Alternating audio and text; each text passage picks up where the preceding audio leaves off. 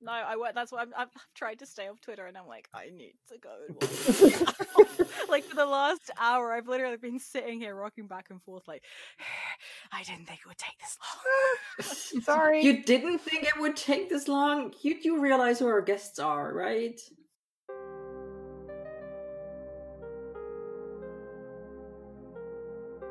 Hey guys, welcome back to Merlisten, a monthly podcast about BBC's Merlin, where we talk about the show, the ships, the fandom, and the characters. I am Miss Snowfox. And I am Zancredible. And today we are doing the long-awaited and humiliatingly late fan art part 2 episode, which originally was recorded and thrown into the garbage because it had technical difficulties. And so we are back with the two wonderful guests that we had then to conclude our discussion about all things fan art, whether it's Merlin fandom or just in general. So we have Amphigori. It's great to be back, thanks. Hello. And Alticello. Hello, thank you for having me back. So it's really great to have them back with us. We love having these two on the podcast with us to talk about all of the things. But before we get into the fan art part of the episode, we have talkbacks as usual.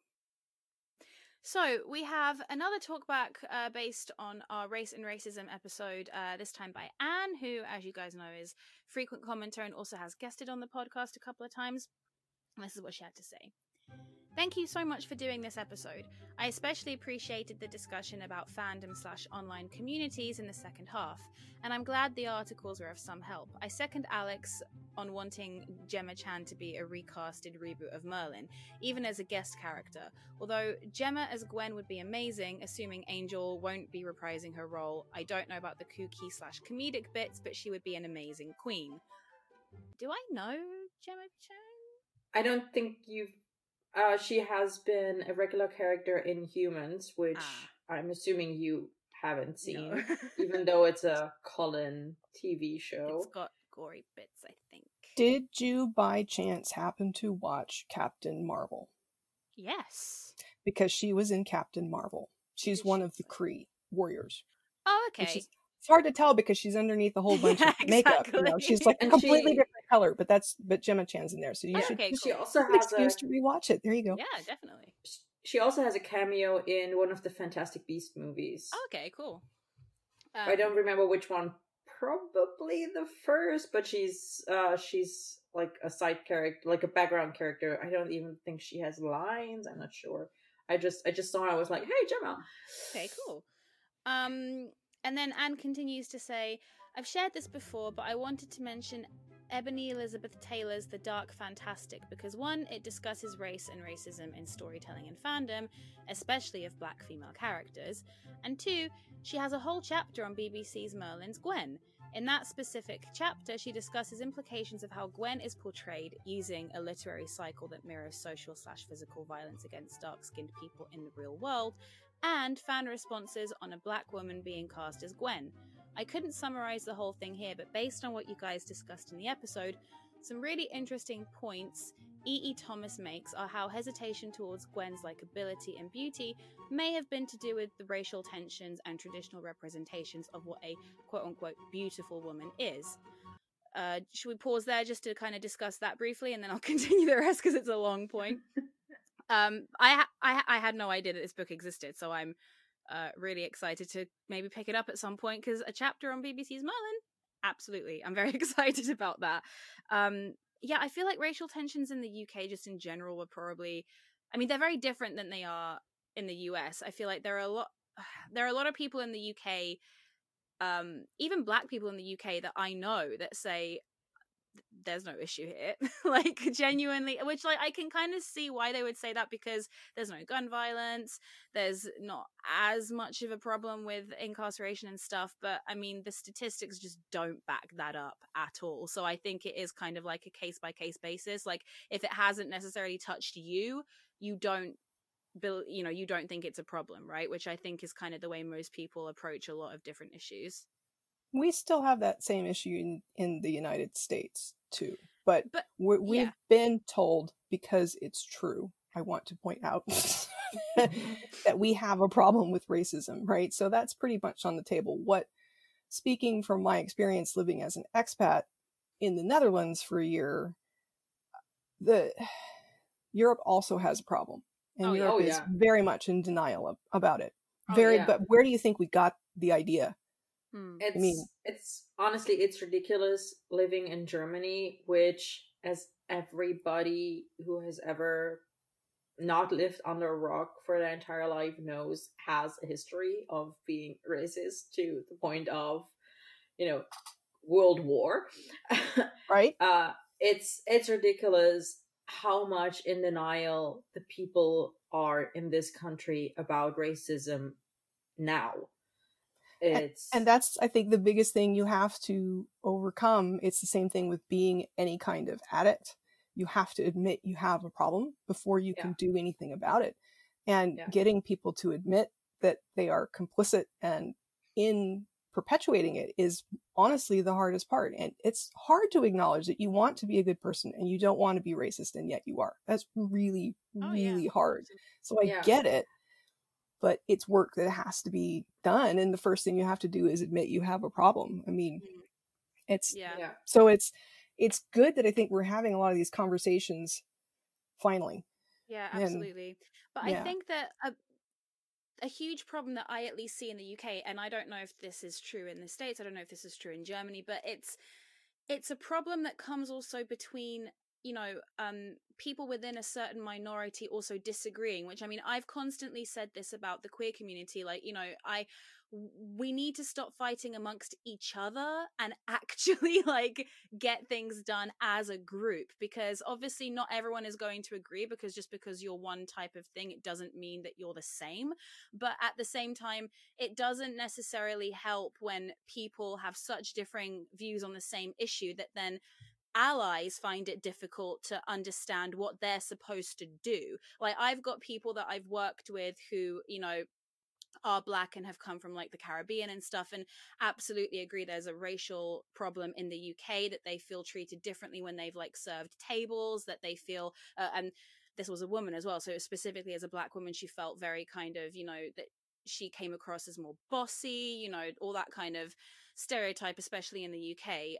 And that, I have other friends who say like, oh, I'm so glad when people, don't treat me like I'm Black, like they just kind of treat me like whatever, because we don't have a problem here, we're all equal. So I think that also contributes sometimes to not necessarily tensions but confusions, because then you have people who will know a certain group of people and subscribe to their beliefs because they know them personally, and then you'll have other people who know different people and have different views, and at the end of the day you only really know what you know, right? And you know the people that you speak to. And so if you have Black friends who say, oh no, there isn't a problem in the UK, or there isn't a problem here, then you're not, it's not like you're going to go against what they're saying, because you're not Black, so what do you know? And it's kind of, I think that also contributes to it. And I think it's a really tricky gray area that not a lot of people talk about, where it's like, well, what happens when people don't agree, and then who do you turn to know what the right thing to do or say is? And I think that can happen a lot these days.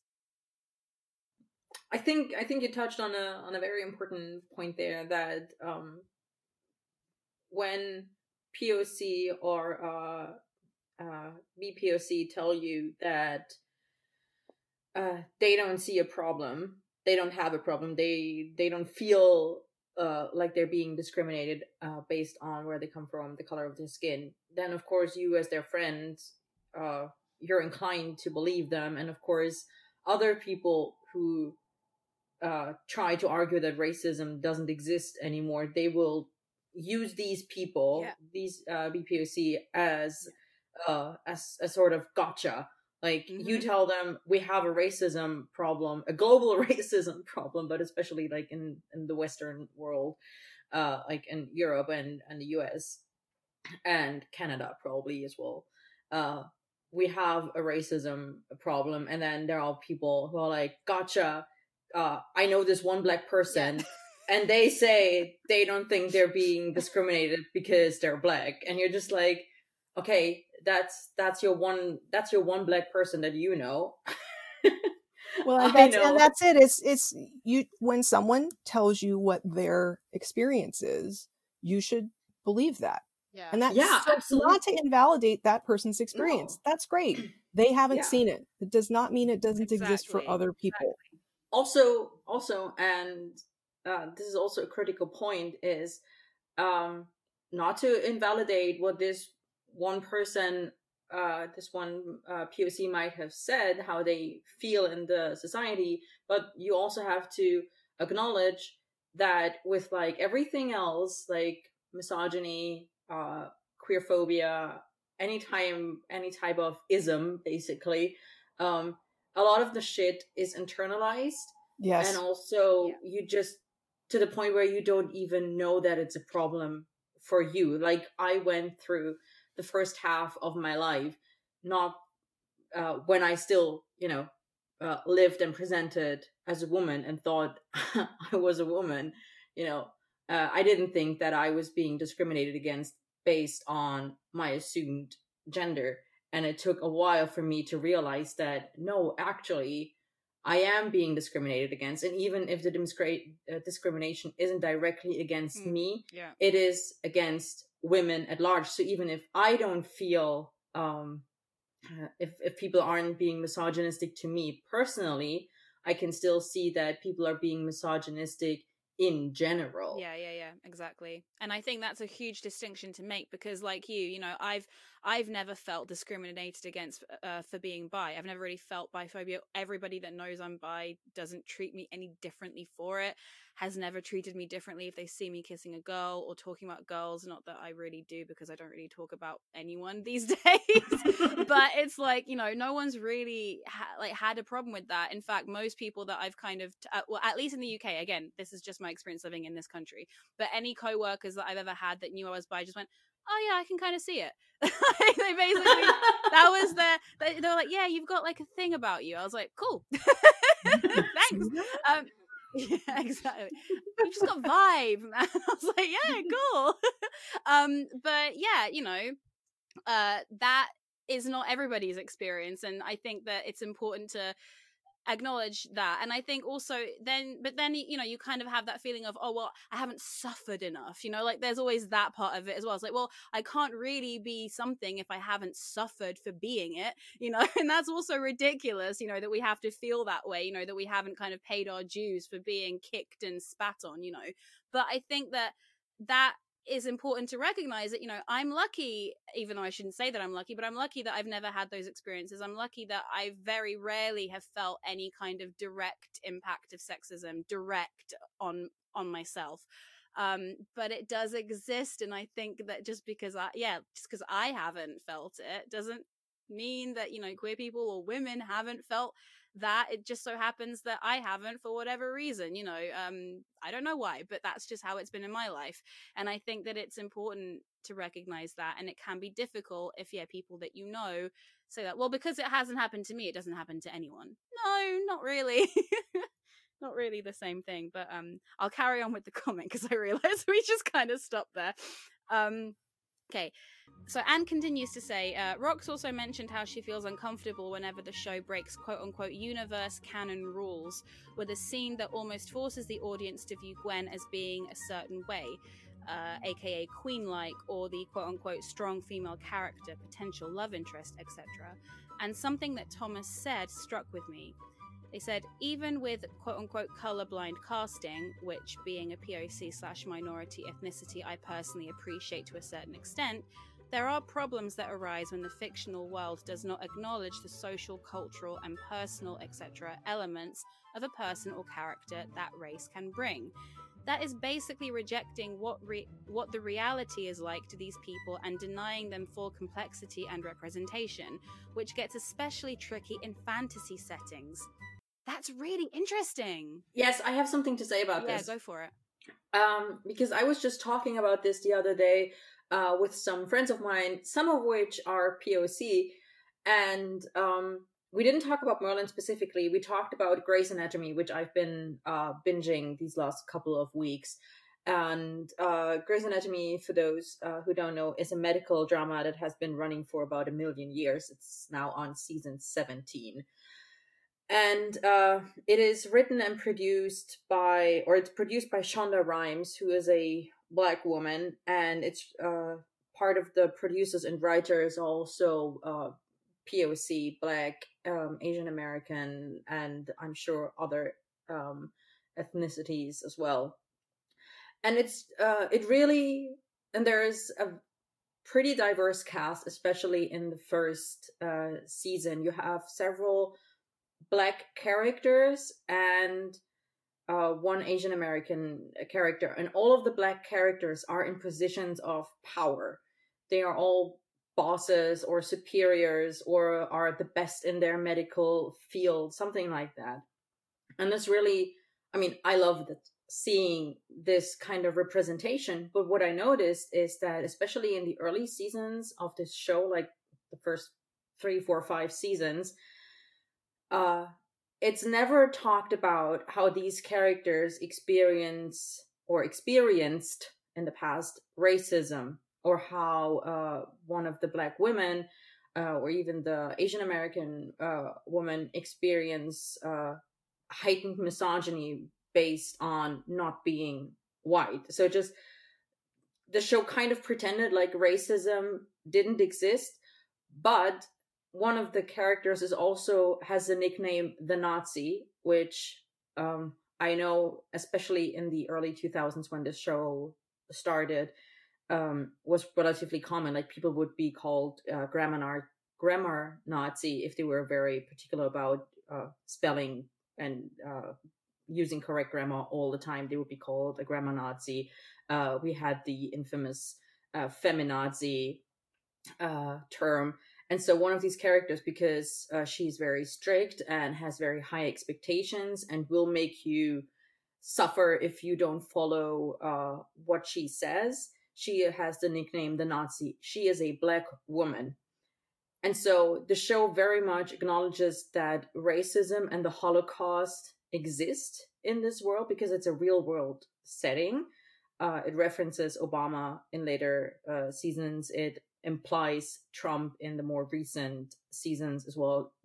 It doesn't ever mention him, but we know that that's who they're talking about. And so racism is sort of like the show doesn't pretend that it doesn't exist while also pretending that it doesn't exist, because it never comes up. There's never any talk about how these characters, these Black characters, faced any kind of adversity in their career, and they're now at the top of their fields. They're, like I said, they're all in positions of power, and they are the best, and they had to overcome a lot of hurdles, but these are never mentioned until like season, I think, 6 or 7. So the late 2010s roughly is when they started introducing actual racism into the show. And I found this very interesting because at some point I just realized that this is what was happening. I was so used to seeing storylines about Black characters where racism was also part of their story that it became really obvious when for so long racism wasn't part of the story of these Black characters. And I have very mixed feelings about this, and I'm a white person, because I'm like, I want people to understand that it's not actually that easy, quote unquote easy, for Black characters to reach the point, or for Black people to reach the point in the career that these characters have. But at the same time, it's kind of refreshing that, it's just accepted that these characters got to where they are based on their skill and nothing else. And then my POC friends were like, yeah, no, this is how we see this. Like, it's nice that, it's not about, woe me, I had to overcome racism to get to the point where I am. And they felt better about it because they figured out, like, they did some research and they were like, well, this show is written by Black people, by Asian people, by POC, BPOC, from all backgrounds. So I were like, they made a deliberate choice, clearly. It wasn't just white people being ignorant. These POC made a deliberate choice, which I think is probably not the case in BBC Merlin. No, I don't think it is the case in BBC Merlin. But it's an interesting point because, yeah, it's almost like I don't use the word utopian like super genuinely because I know that it does mean a different thing than what I'm using it for here, but it's this kind of utopian idea of this is how things should be, but it's not like, some kind of futuristic society. Or, you know, there's a book called Red, White and Royal Blue that's about it's the fictional story of the heir of the English throne falling in love with the son of the current female president, and it was He's not actually the heir of the throne. Is it not the heir of the throne? No, he's a younger brother. Oh, younger brother. Okay, I haven't actually read it. I just know what it's about. But he's basically Prince Harry, just fictional Prince Harry. So basically, like I've seen some people who feel really comforted by this kind of book, but then other people who have been like, this is a bit. This actually makes me sad because it's so close to reality, and yet it's portraying a reality better than our own. But it shouldn't be a fantasy. This should just be normal. Basically, you know, that women can be presidents, that elections can be run on issues and not, you know, drama, that, you know, two dudes can have a relationship with no kind of issues whatsoever, and that kind of stuff should just be part and parcel, just like black people getting to the top of their careers should be part and parcel with whatever they do. To be fair, in that book, it very much is a big deal that a woman became president, and that her son is into men, and that one of the royal princes, obviously he's royal when he's a prince, one of the princes is also gay. Like, this is very much in the story, it is a problem, and that is why it's such a big deal. Spoiler for people who haven't read the book yet, sorry, but they get outed. and so that's it is a big deal in the book. It's just, you know, it all ends happily and everyone is fine in the end, basically. Which is probably where the fiction comes in, because in reality it probably wouldn't go over as smoothly as it does in the book, but it's very much still an issue in the book. Okay, fair enough. But yeah, I agree with you. It is a really interesting take, and I think specifically with the fantasy settings, which is what Anne is talking about here, I think it depends, because I'm trying to find the right way to say this. Okay. It's just because I'm trying to.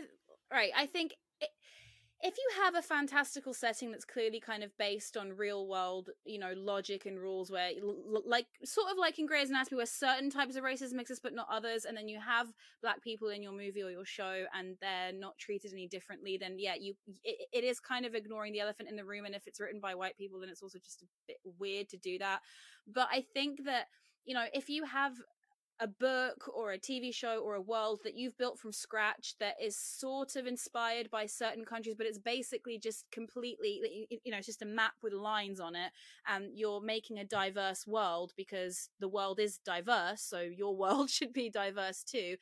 I don't necessarily know if it's, you know, fair to say, well, you know, our world is broken, and even though, you know, racism exists because human beings have the tendency for evil and otherism in them, you know, I want to create a universe in which, yeah, otherism does exist, but just not this kind, because we deserve to see that too, you know? So I feel like that's also kind of valid in a fantastical sense. Obviously, it becomes a bit more difficult if you're writing about the real world, like Grey's Anatomy is, you know. I think honestly, I would have been totally fine. Like, I wouldn't even have questioned it to this degree in Grey's Anatomy if they didn't very clearly, in the very first episode, reference the Holocaust with this nickname, the Nazi, which comes from obvious fascism in history. So, like, if that hadn't been there, if she had another nickname where they just called her, I don't know, the bully, for example, I wouldn't even have noticed, you know, or if I had noticed, I wouldn't have questioned it, because clearly, even though it is sort of real world adjacent with the setting, because it's set in Seattle, modern day Seattle, it wouldn't have been an issue, because I was like, well, this is an AU, this is a mirror world in which, you know, racism, they truly overcame racism, or racism was never an issue to the point that it was in our history and is in our current society. But because they reference that, and then in later seasons they also reference 9/11 and other events, I'm just like, well, I think what happened is they tried to make it not about racism at all. Like they tried to keep racism out of it, but then racism in the real world became a much more obvious and bigger problem again. Yeah. And so they felt, because you can tell season 14 is the season that was written and produced right after Trump won the election in 2016. This is when season 14 came out, and season 14 pulls out all the stops. They talk about all kinds of topics. They cover police brutality, racism in general. They cover domestic abuse. They cover all kinds of topics that are relevant to the Trump presidency, basically, and how fucked up shit got there, and how fucked up shit was going to get very soon. So they clearly, in later seasons, were like, no, we have to make a statement. We have to pick a side and make our stance clear here. And they just felt they didn't have to in the early 2000s, because they were like, well, our society is at a base level of racism where we can pretend like it doesn't exist. Yeah, at the moment, it was a different at least in a fictional TV show. Yeah. So Anne finishes off her comment by saying, anyways, this is always a fascinating and important topic. It's super complex, as you all have said, so I don't think conversations will end soon, but it's cool that we've started one here. And I'm really glad that you think so, because it was one that we always have when it is relevant, but considering what was happening, in the world earlier this year, we felt it was just kind of really important to make a specific space to talk about it in detail. And yeah, I'm glad that people have responded well to it and have some really interesting things to say. And then also Anne later on talks about a completely separate topic concerning women in power in Merlin, comparing them to women in ancient Greece. But because it's not completely relevant to the original point and it's very long, you guys can go and read that on our website under the actual episode URL and just have a look at that for yourselves, because I feel like we will go off on a very long tangent otherwise. But thank you so much, Anne, for leaving that really lovely comment. Cool. So if you also want us to react to your comment on the podcast, then you need to go and do so at merlisten.parakaproductions.com and leave your comment there. And we don't necessarily react to every single one. If they are things we've talked about in the past, we might skip it, but we do react to pretty much most of them. So if you want it to be read out and discussed, then please leave your comment there. If you just want to leave us a comment and don't really care if we read it out or not, you just want to talk to us, then you can go to our Tumblr or our Twitter, where you can get in touch there. We're just Merlisten in those places. You can send us an email and we'll send you one back, and the email address is merlisten.podcast@gmail.com. You can leave us a review or rating on iTunes, where we are also just Merlisten. You can talk to us in Discord, where we have a really awesome channel for episode reactions and tangents and all sorts of fun things. We've got hosts and listeners and guests in there, so yeah, you should absolutely come and join if you want to talk to us about anything Merlisten or Merlin related. The link to that is in just all of our social media channels.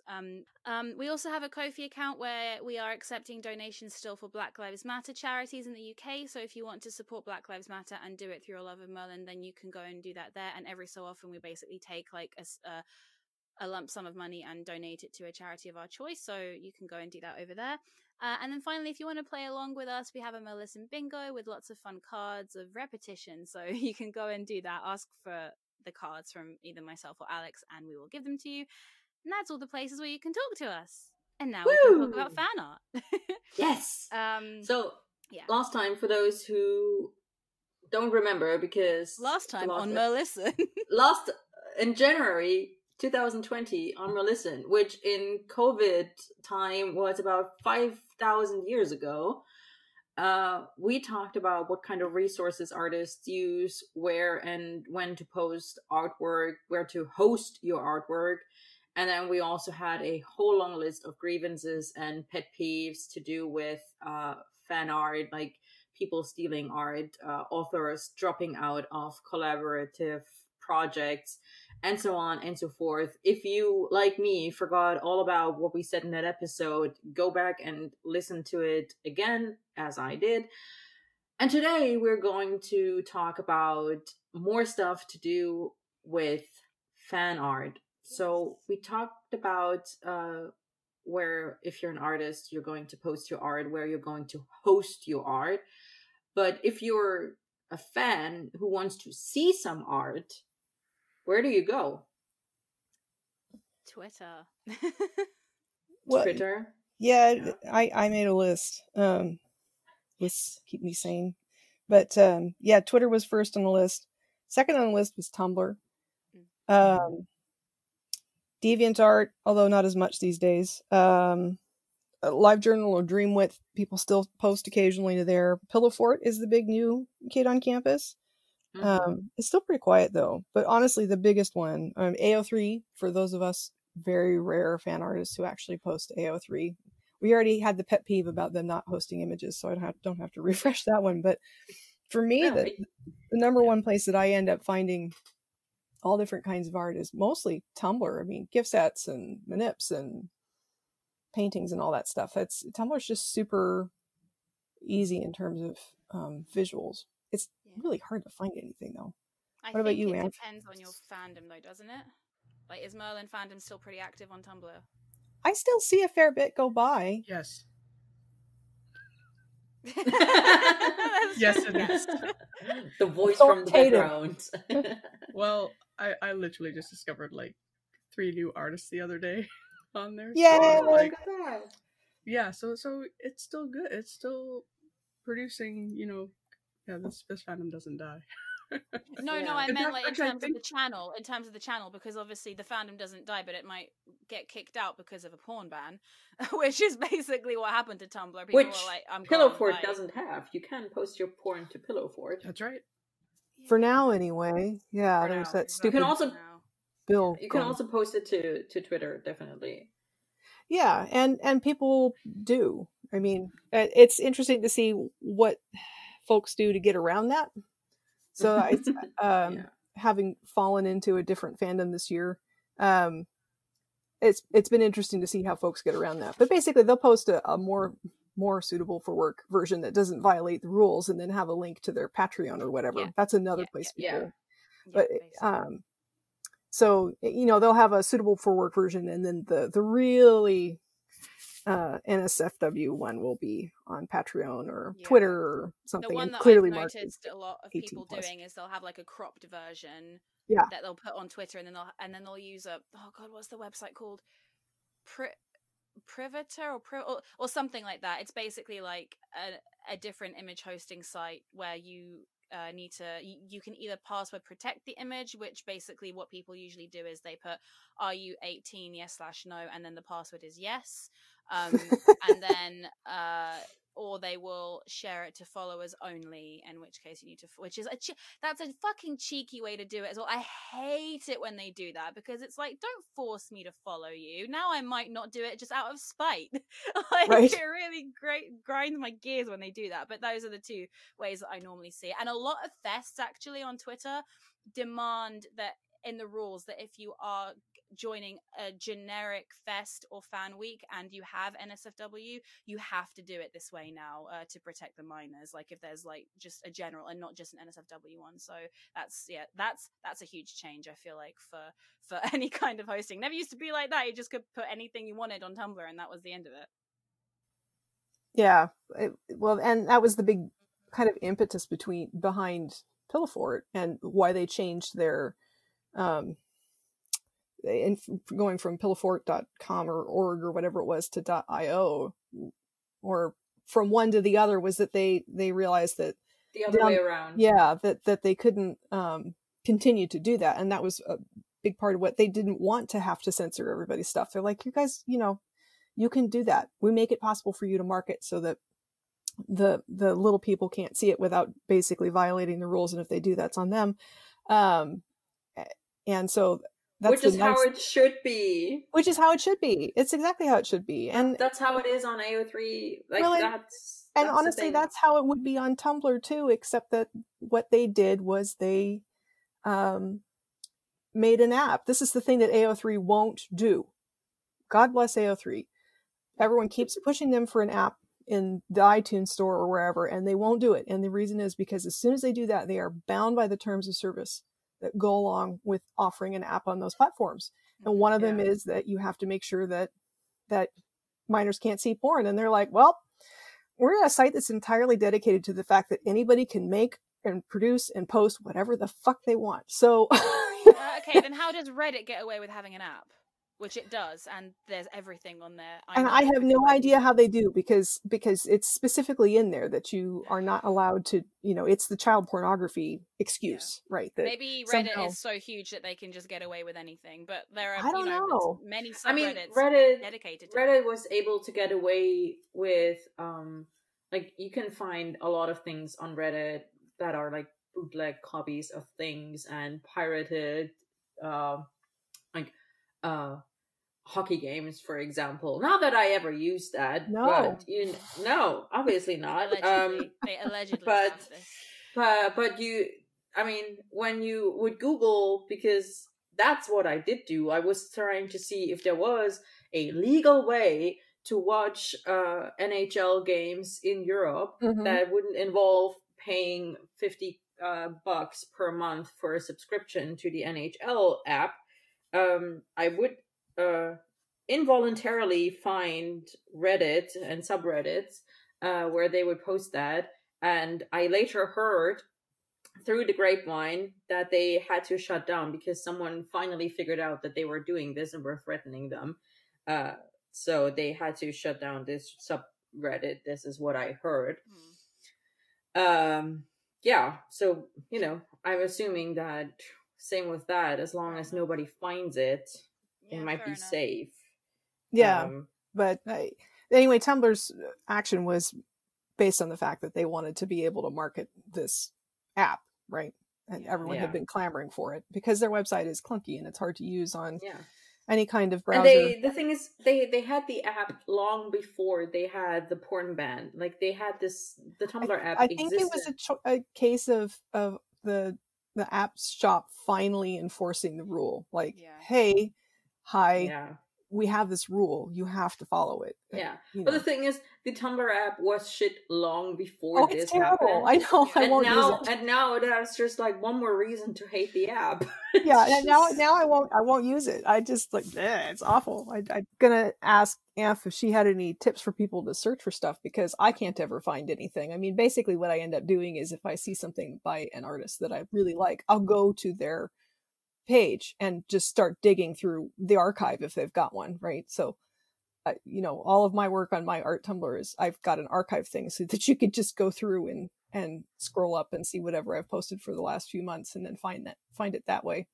And that's really the best way I've found, because using the tags, it's the algorithm for sorting them, it's so impenetrable to me. Nothing I make ever shows up ever in any search ever.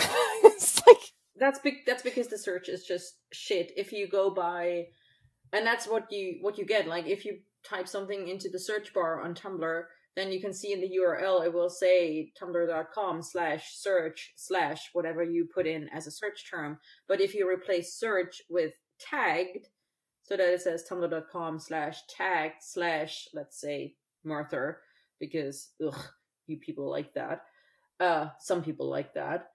So tag/Murther, then it will actually show you posts that have been tagged Murther in chronological order, with the newest post at the top, and scrolling down they get older. But not many people know this. Basically, the only people who know this are people who have been on Tumblr for long enough. I don't even know how long. Several decades, probably. Well, I know that. Yeah, but a lot of people don't know that, and that's basically a hack, a Tumblr hack. There, right there for you. If you go through /tagged/ whatever it is you are looking for, then you will see these. But if you go by search, then the algorithm will just fuck you over, because no matter how you sort it with like most recent, most popular or whatever, it's never going to show you everything. It's just going to show you some things based on I don't know what. Well, that is a super frustrating thing, the algorithm bit, for any artist posting on any platform, aside from one that does the chronological thing. Like Twitter is especially goofy. God, Twitter. It's not a fun time. I mean, I genuinely don't. If you were going, hang on, Ruff, before you get into it, Amph was going to say something about Tumblr, because we actually asked Amph. And then never let her answer. It's fine. Don't worry about me. Shall I buy you a violin for Christmas, Amph? I'll be okay. Yeah, Tumblr. The search is so broken in that because I literally looked at a post and tried to go back to find it using the exact phrasing in like the text part of the post, put that up in the search, and nothing would come up. And I was, what is this? So frustrating. If you put it into Google, it might come up. Oh, maybe. But I was going to say that if you're looking for art, if you don't know the tags, Tumblr is very hard to find art. Yeah. And the same with Twitter. If you don't know the tags, you can have a really hard time finding art. I've found that like the only one that consistently gave me good results was DeviantArt. You could go up into the search function there and actually search. And yet I find tagging stuff on DeviantArt to be painful. It's very frustrating in that it constantly has suggestions and there's a bunch of things that it does not have, and it's hard to get it to give you those things. They're this weird amalgamation between having actual freeform tags and not, which is frustrating. Yes, and the reason I can actually find new art on Tumblr is because of, I don't want to say decade, but like a long time of, following certain blogs and, making my little echo chamber of Merlin. Yeah. So that, when new stuff comes in, it does show up on my dashboard. Well, and another thing I'll do is if somebody sends something along and I like it, I'll go to their page and see what else they've liked. It's like a tree. Yeah. You just sort of have to keep following it back. Right. Something I do on Tumblr is when I find an artist that I like, sometimes I find them through the Tumblr radar, sometimes I find them through reblogs on my dash from other people.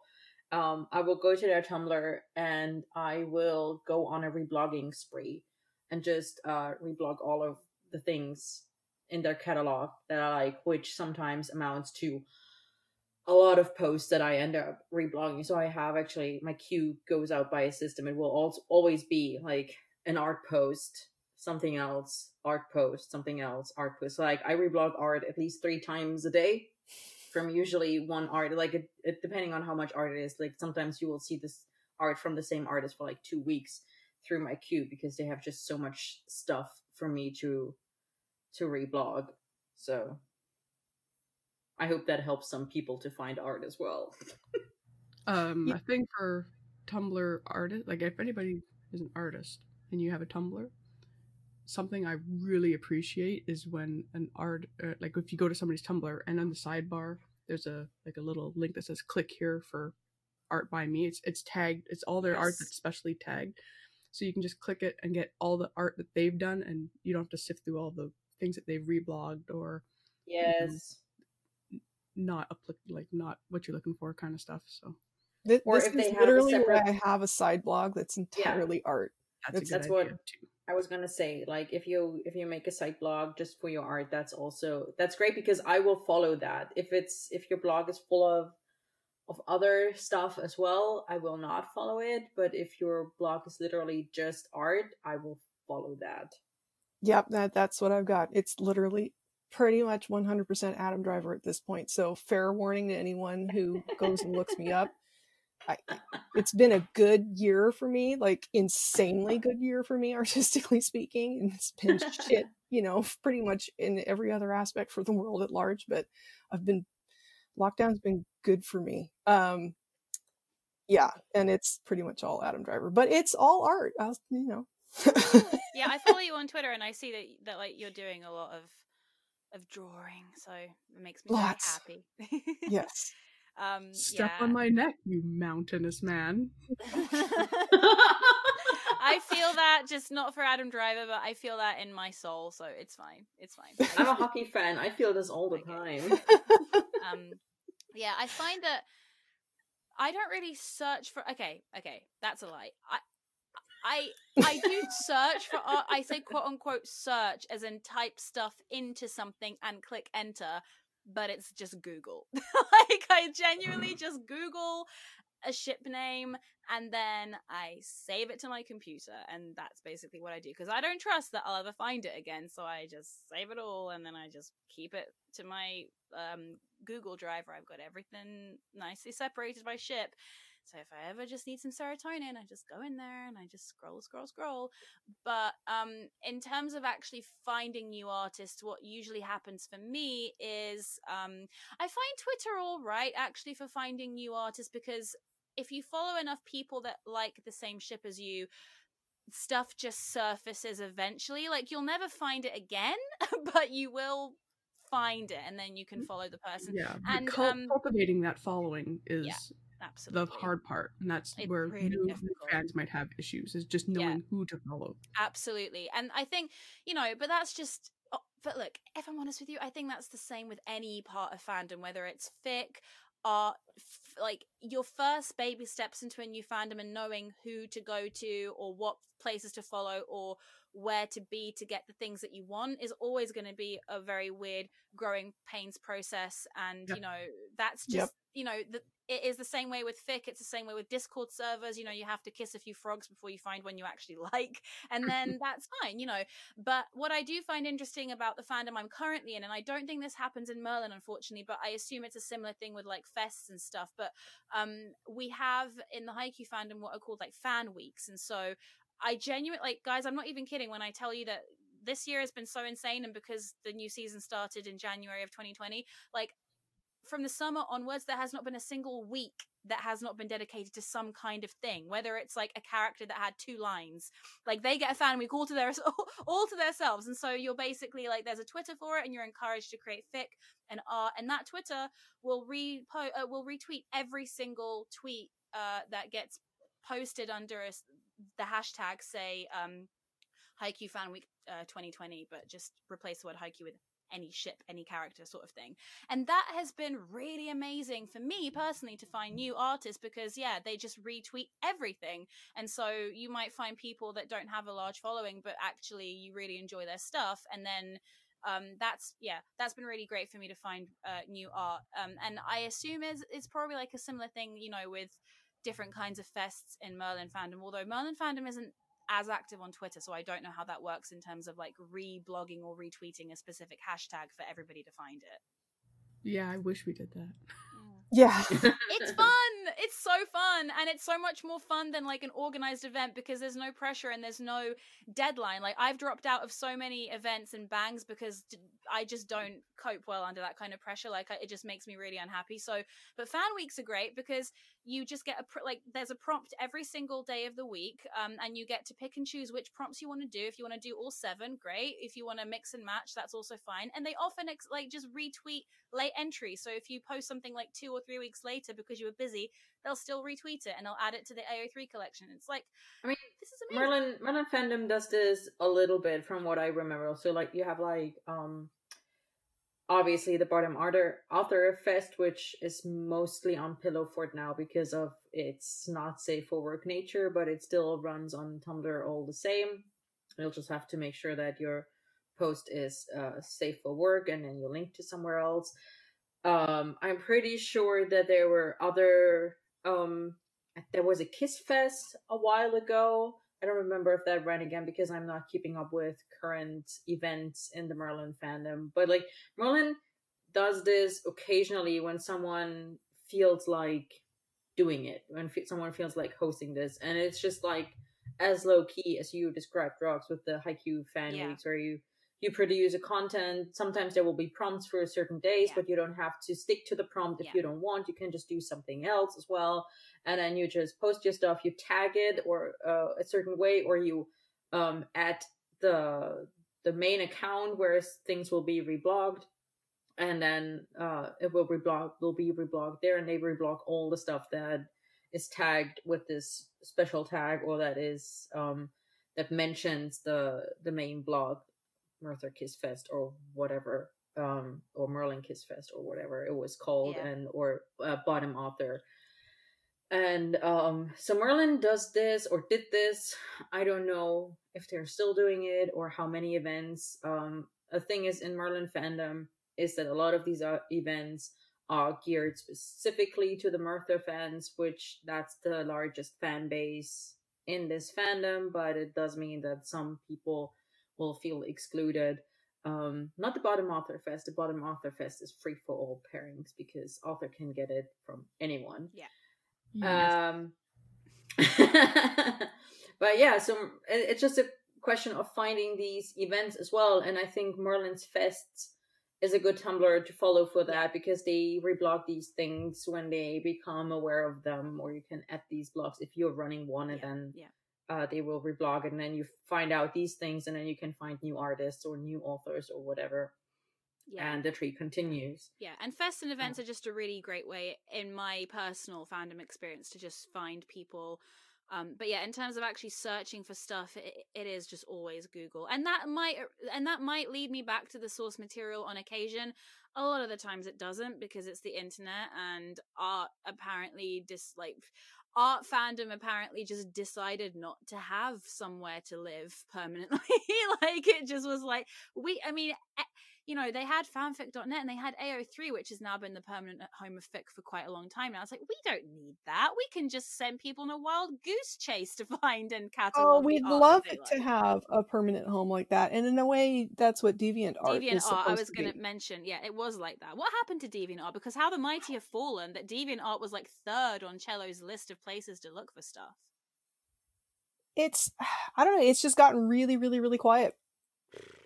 You really don't get much interaction there. I'll post things and I'll get 1 or 2 likes, and a couple times a month I might get a comment. And I should point out that I am posting, really no joke, I have averaged a new piece twice a week for the last 10 months.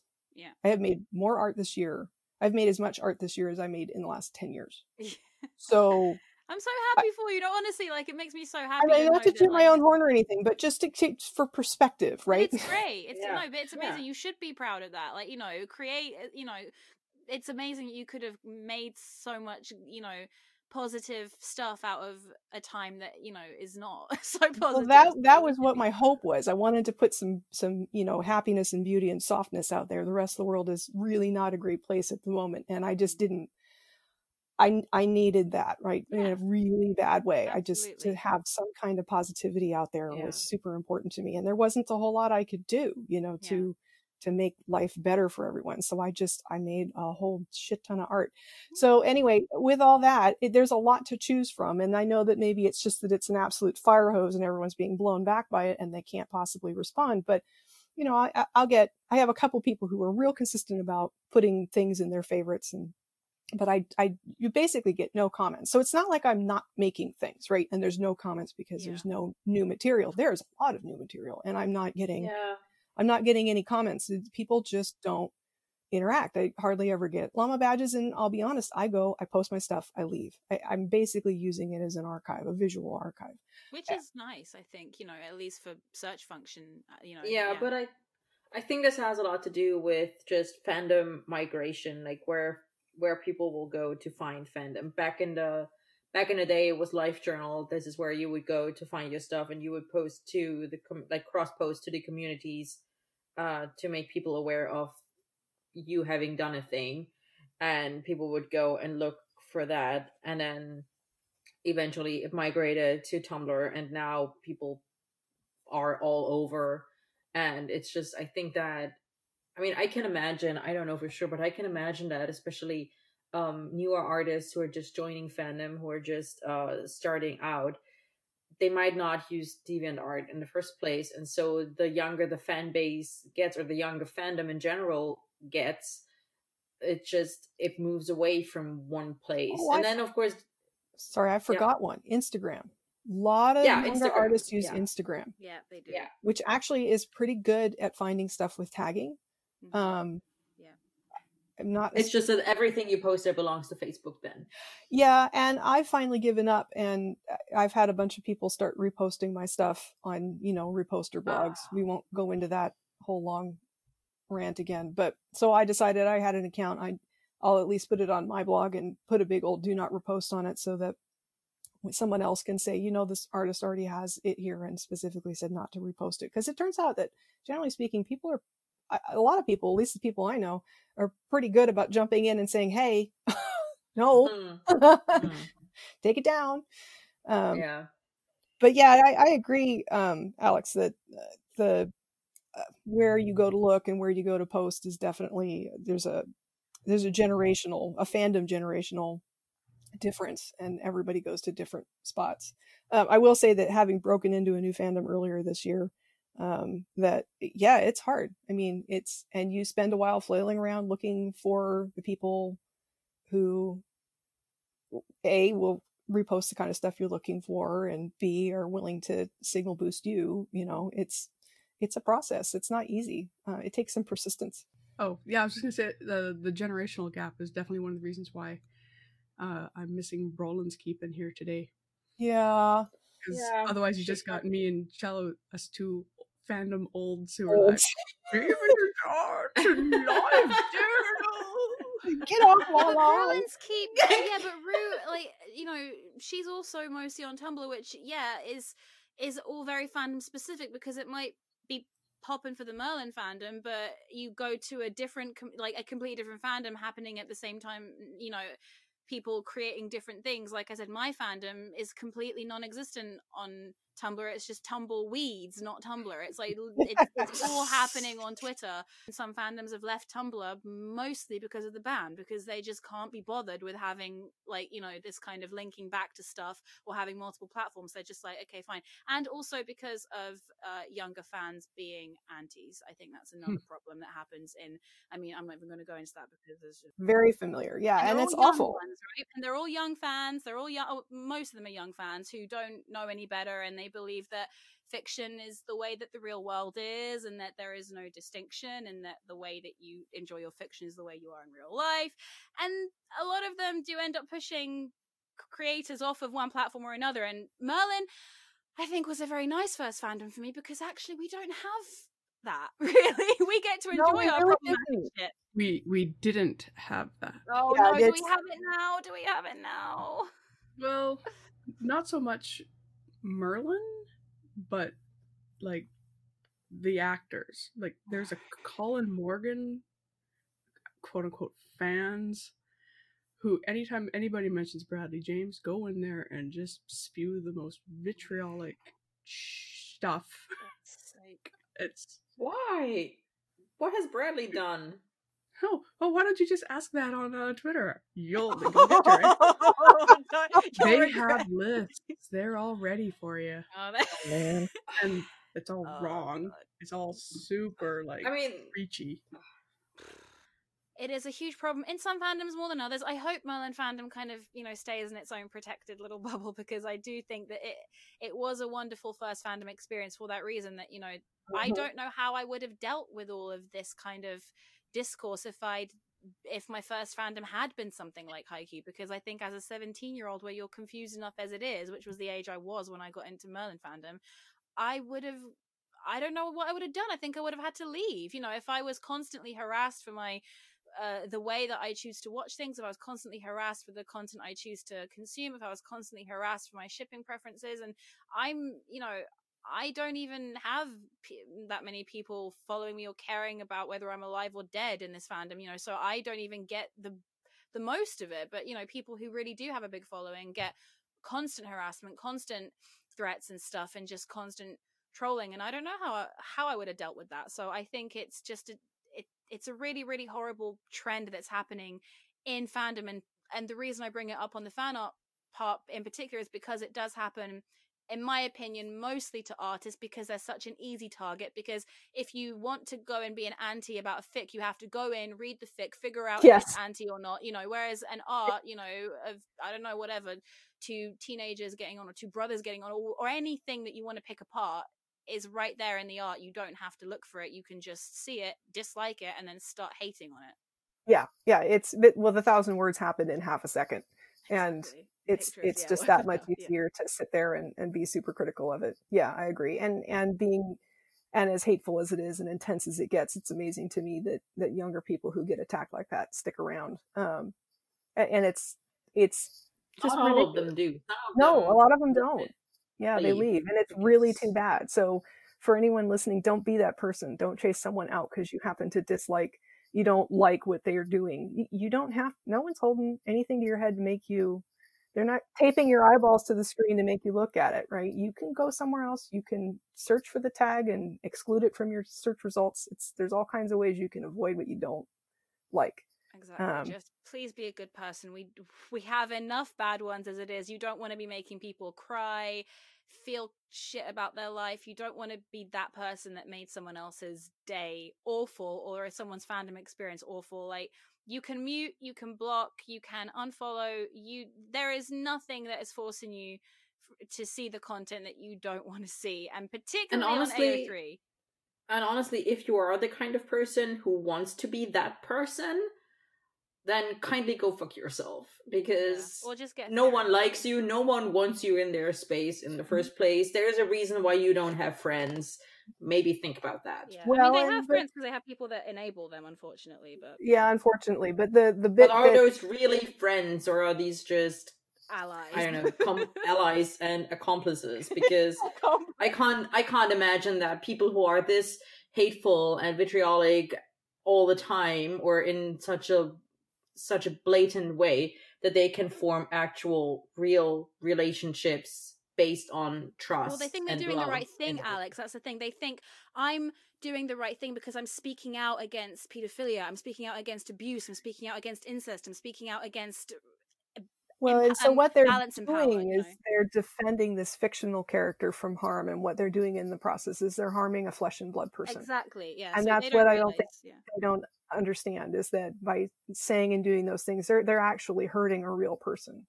That the harm that they perceive is happening with the fictional character is fictional, but that the harm that they're inflicting on the real person is real. And I think that in a way, some of these, I don't mean to constantly use age as an excuse, but they don't understand.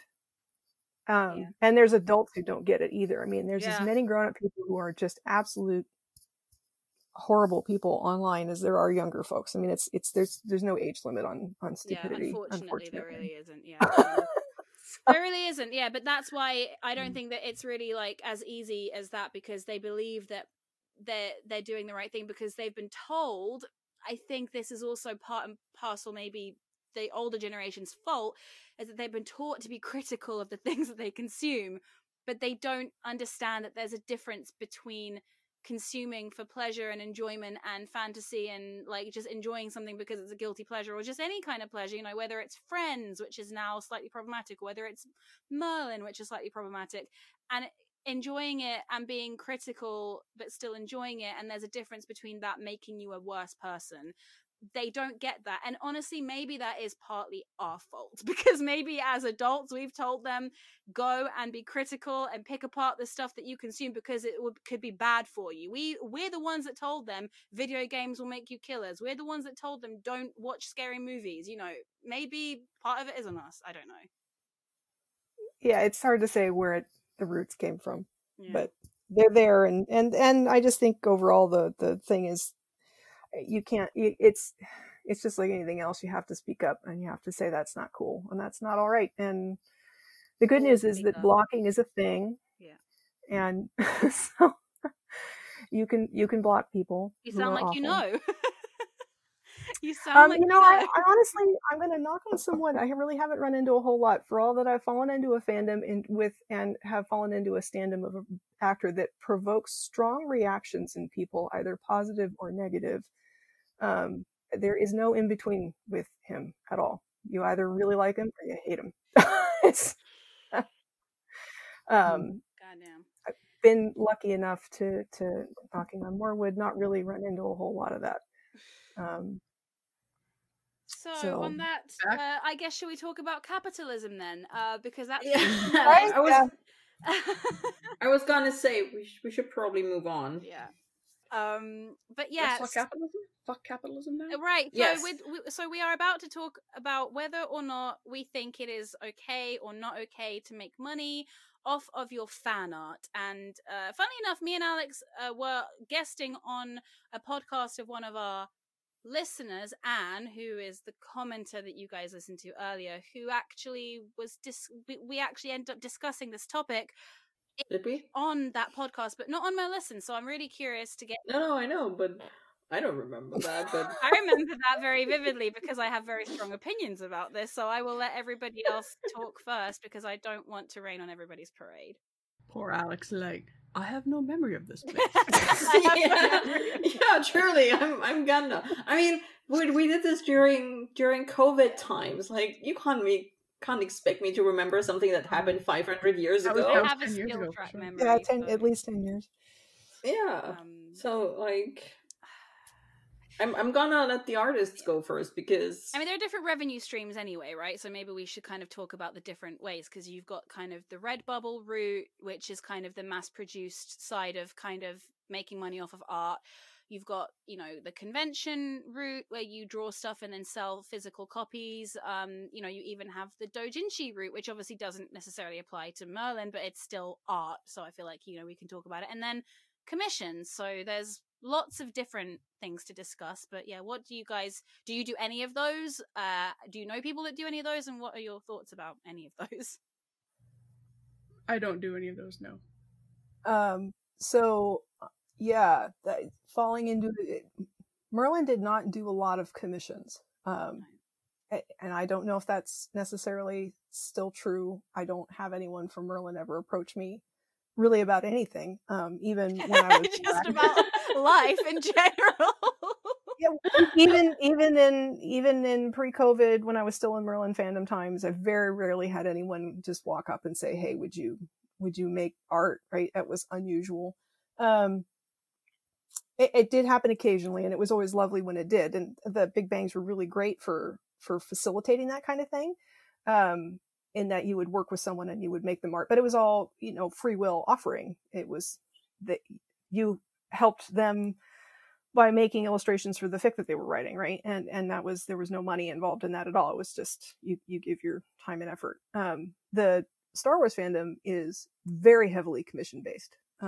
It's a newer fandom. Well, I mean, this side of Star Wars, like the new trilogy side, is a newer fandom, and I think that's sequel trilogy. Yeah. And so I found that to be a really interesting difference. And I've actually had several people approach me. And so I've been wrestling with this year a lot. This has been something that I've been fretting about because my whole portrait series is all based on photographs taken by actual professional photographers. So if I ever sold any of those, what I would be doing, I was really struggling with the concept of intellectual property. And I'm skating on kind of thin ice, even just making them. To be quite frank, they could, in theory, take me to court. And so that gave me, literal tears. I was in literal tears for like 3 days over this because I just had a complete, absolute meltdown, panic attack on top of everything else. This year is thrown at us. I kind of came to this realization. But I feel like if someone's willing to pay you as a commission to make a fan art, I don't have any angst about that at all. That doesn't bother me. So long as you can square it with your own finances and in your taxes and stuff and report it however you want. It gets squidgy when you get into making, in the United States anyway, if you make over a certain amount of money, you have to report it on your taxes. Well, how do you report that income? But that's your own personal odyssey that you get to carry on with between you and the Internal Revenue Service and your accountant. Which I'm going to have to because people are starting to ask me to make stuff for money. And so far what I've done is I've dodged and I've said, can you please maybe take the money you would have paid me and donate it to, a charity instead.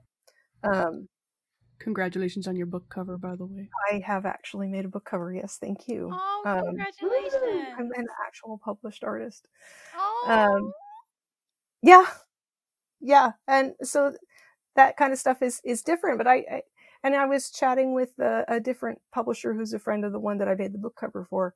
And we kind of got into this discussion. They were very reassuring. They're both people that have come from a fandom background and have a lot of experience in this. And essentially we agreed that, because one of them wants to do like a fandom, a book about fandom, and wants to include some illustrations. And I think I've come to the realization, for me anyway, that if I'm doing a drawing based off of promotional materials that they've released, or screen caps, I don't really have any angst about making art about that. I think they would really be pushing it out there to try to say that I was somehow stealing a market from them, which is the whole point behind suing someone over intellectual property.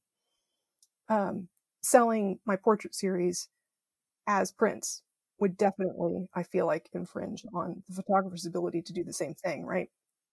Especially since I work in such a realistic style. Mm-hmm. So I really do think it makes a difference whether you're talking about a commission where you're doing a piece for a specific person, right? And they're paying you the one time to do this work for them. They're paying you for the work that you're doing to produce this piece, right? That I feel like is a completely different thing than paying someone for a print. Does that make sense? I mean, it's a fine line definition between the two. Yeah. As opposed to, and it makes a difference if you're using screen caps or if you're, it's so complicated, and all of it's entirely up to the whim of the judge in the court if they ever decide to. Yeah, exactly. So even just making fan art, even if you never sell it, you're absolutely putting yourself out there. Yeah. It's unfortunately just a reality, which is why a lot of fan artists are anonymous and you don't know their real life names. Yeah, exactly. So,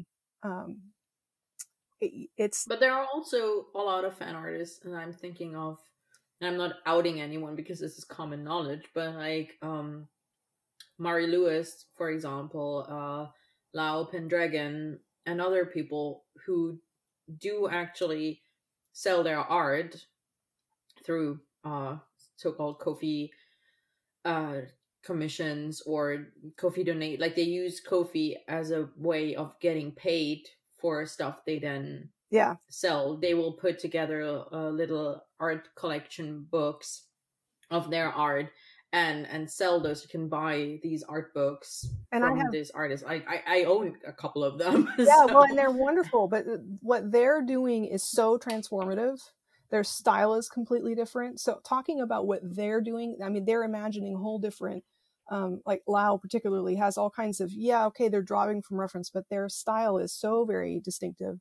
And the storylines that they're telling are absolutely not things that were ever necessarily 100% covered in Merlin. So it's so creative and so transformative that I really don't think that they are in any danger of having any issues at all. Whereas when you look at primarily what I do, which is to work really heavily from reference, and I don't feel like I do a lot of transformation. This is probably my imposter syndrome talking.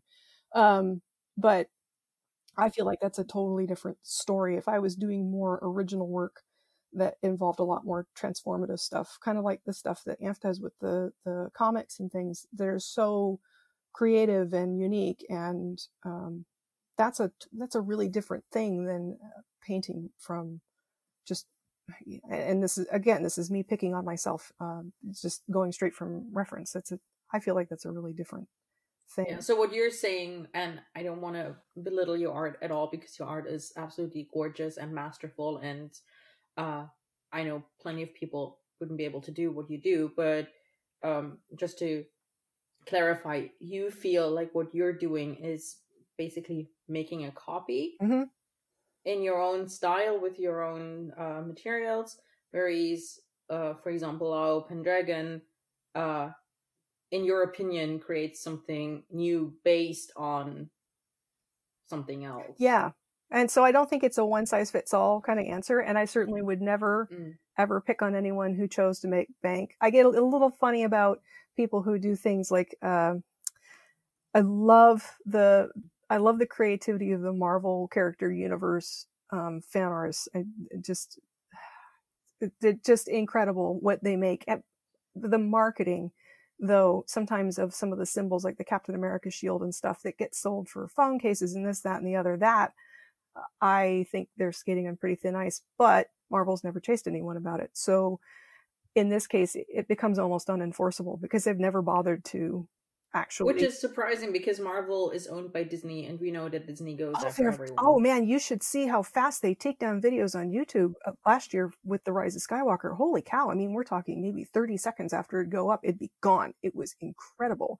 they're really fierce, and they've never chased anyone. And I don't know why that is, but except that I think when your stars of your show go out on the floor at Comic-Con and say, I want to see all of the fan art and I want to see all of the cosplay. Damn it, Chris. And Scarlet, ScarJo was like, I saw people as Black Widow. Oh my God, it was so amazing. But then you also see there are artists like Alice Chang, who started off as a Sherlock fan artist, who did a lot of the same kind of stuff that I did some really amazing portraits and stuff, and developed her style and her voice, and got contacted, and they said, hey, Disney contacted her, so now she does Into the Spider-Verse fan art, and she's getting paid. But that's what you'll end up with if you ever go to court, is whether, if you're trying to say that you're making a transformative work, the argument is how much of it have you transformed, and the interpretation of the judge is really what it comes down to, or the jury, or however it works when you're in the courtroom. And it's entirely there's no hard and fast rule, and there's no guarantee that you're going to be okay. Weirdly, not making money on it is not a protection. I learned that just because you don't make any money on it doesn't necessarily mean they can't sue you silly for it.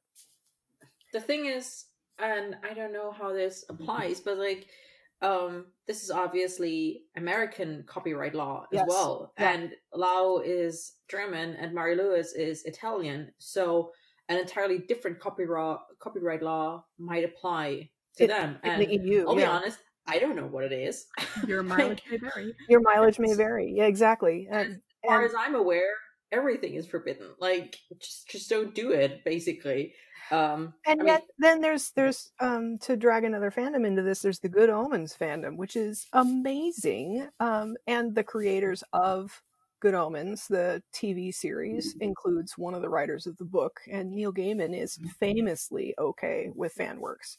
And so is everyone else on that production team. They actively encouraged people to make fan art and fan works and fan merch, because Amazon and the Beeb were never going to get around to it. They said they're not going to do it. They're just simply not going to make it. So it's going to be up to you to make your own joy here. Have fun. Whereas if you're an Anne Rice fan, forget it. You don't.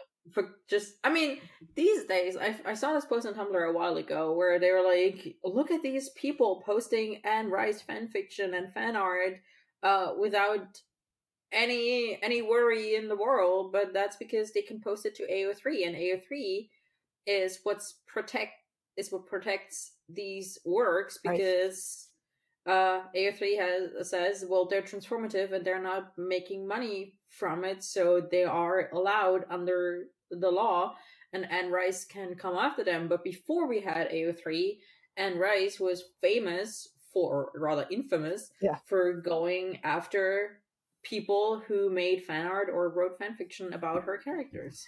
Yeah, so it depends really heavily on, and Shine Fremantle, and we talked about this in the last one with Pet Peeves, every year they would take down Merlin's Keep. Every year. They would go after them with that stupid thing, saying that they did everything right.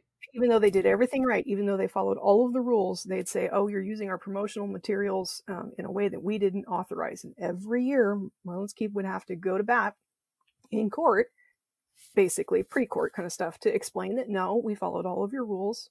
We're doing everything you asked us to. We're not doing anything illegal. We paid you for the right to have these, and we're following your stipulations. We aren't leasing it early. What people do with it after we put it up, that's not up to us. Right? And you're going to release these anyway. We didn't release them early, nothing. Right?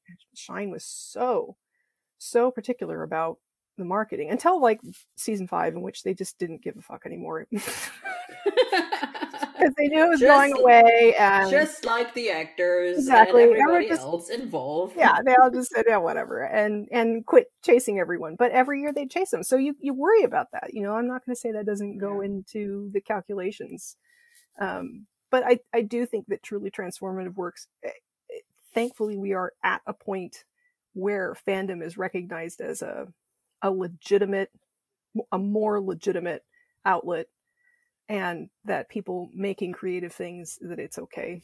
And more the larger conglomerates seem to be accepting that this is actually free marketing, and they'll sell more stuff if they let fan artists run away with these things, that it's not so much worth it. Although I will say that if you attempt to sell anything on Redbubble, that's if you've got any kind of chibi art or whatever, any kind of art, and you tag it Star Wars, they'll take it down immediately.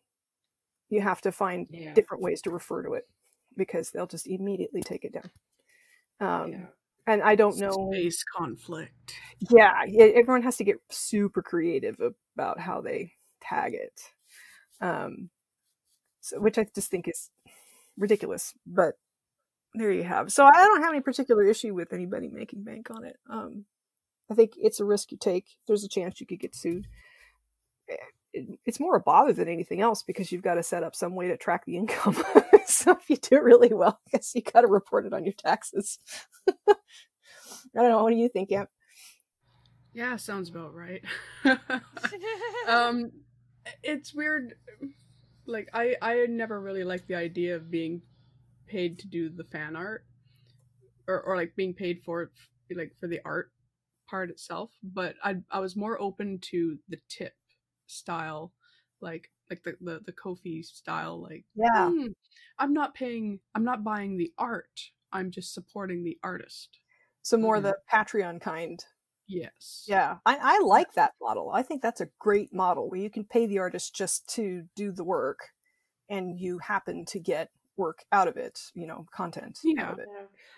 I heard just today that, for example, Mari Lewis decided to leave Patreon again. They've been on Patreon for a while, and they were producing stuff and getting money from it, and then they decided to leave Patreon again because they felt like they felt an obligation to create art at a certain level and in a certain quantity because people were paying them, and so they it took the joy out of making art. Yeah. And so they left Patreon again. Patreon is a bit trickier because for a content creator, because people are paying a monthly subscription to you, and so you need to be like, I need to be on all the time, providing for these people who are giving me a thing. That's why I would like the Ko-fi style, like the tips, like just here's a coffee, here's like a couple bucks. Yeah. And it's just once if you want. Maybe you want to do a couple more time.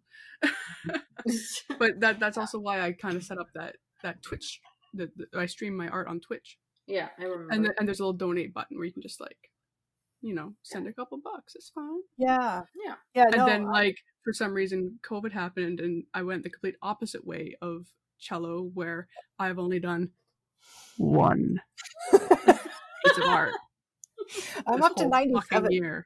I'm up to 97. I counted. Jesus God, cello! I am so envious. Like just hearing you talk about how it was bringing such joy, I was just like welling up in my eyes. I'm like, I'm so tired. I know fallow time is real, exactly as valid as mine. It's been a year. It's been an awful year, and no, I mean it's been a year since I've done art. Oh yeah, well that's but and I feel terrible because I actually have put myself into a position where I owe somebody art for that finished that Fic Merlin fest. Yeah.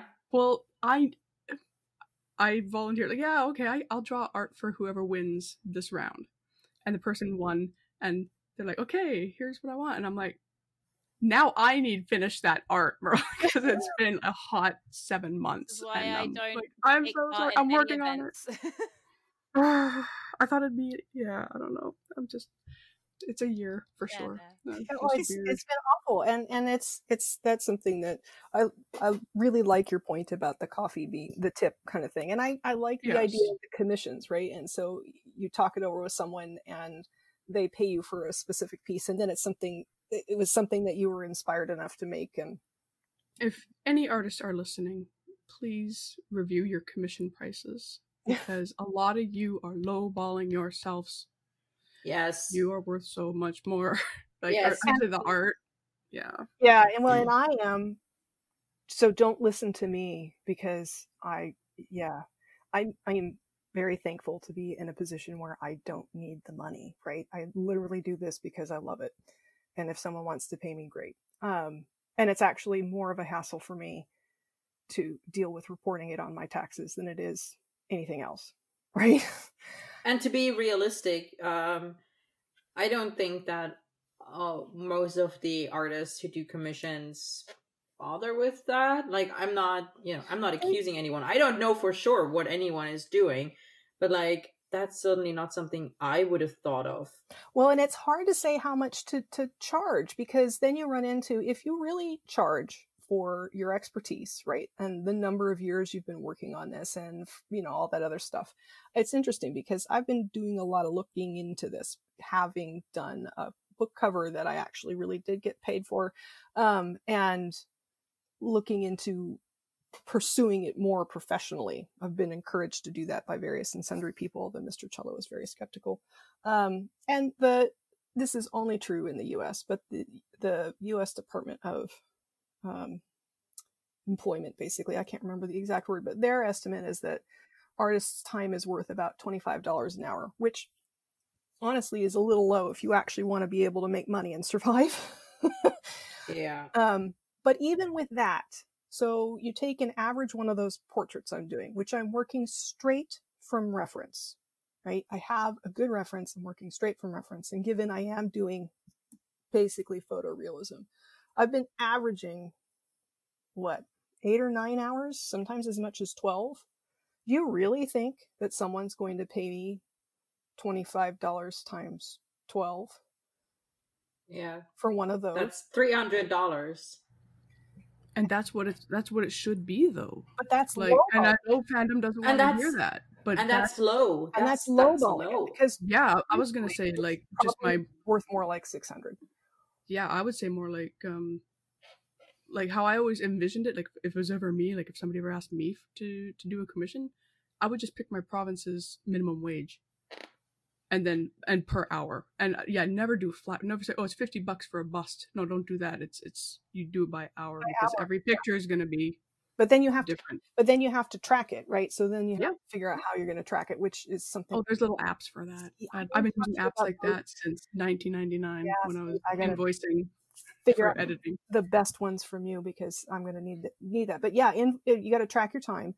You need to give an honest evaluation of what your time is worth. And even for younger people who don't have as much experience, absolutely be honest about how much time you're spending on it, because it's like people think these things just appear, and they don't, right?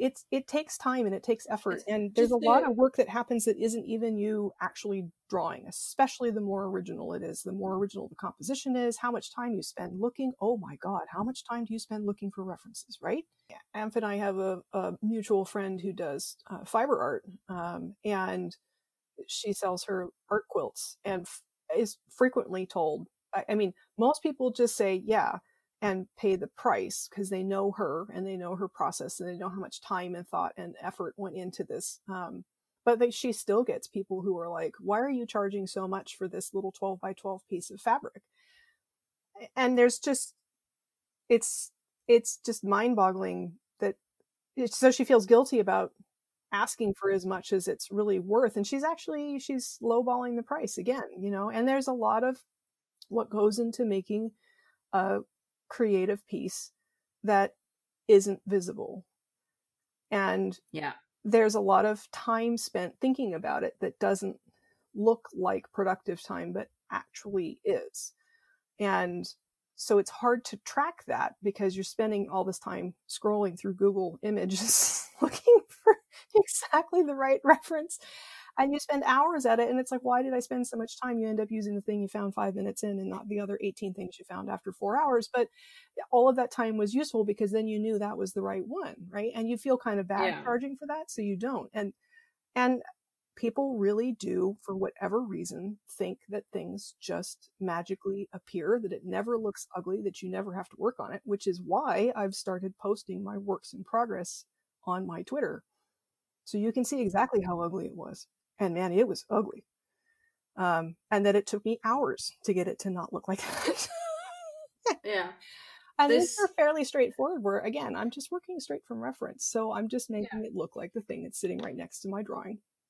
And this spring, in like April or May, I commissioned an artist for 2 original pieces. I had bought a piece of their art, like an original print from their shop years ago.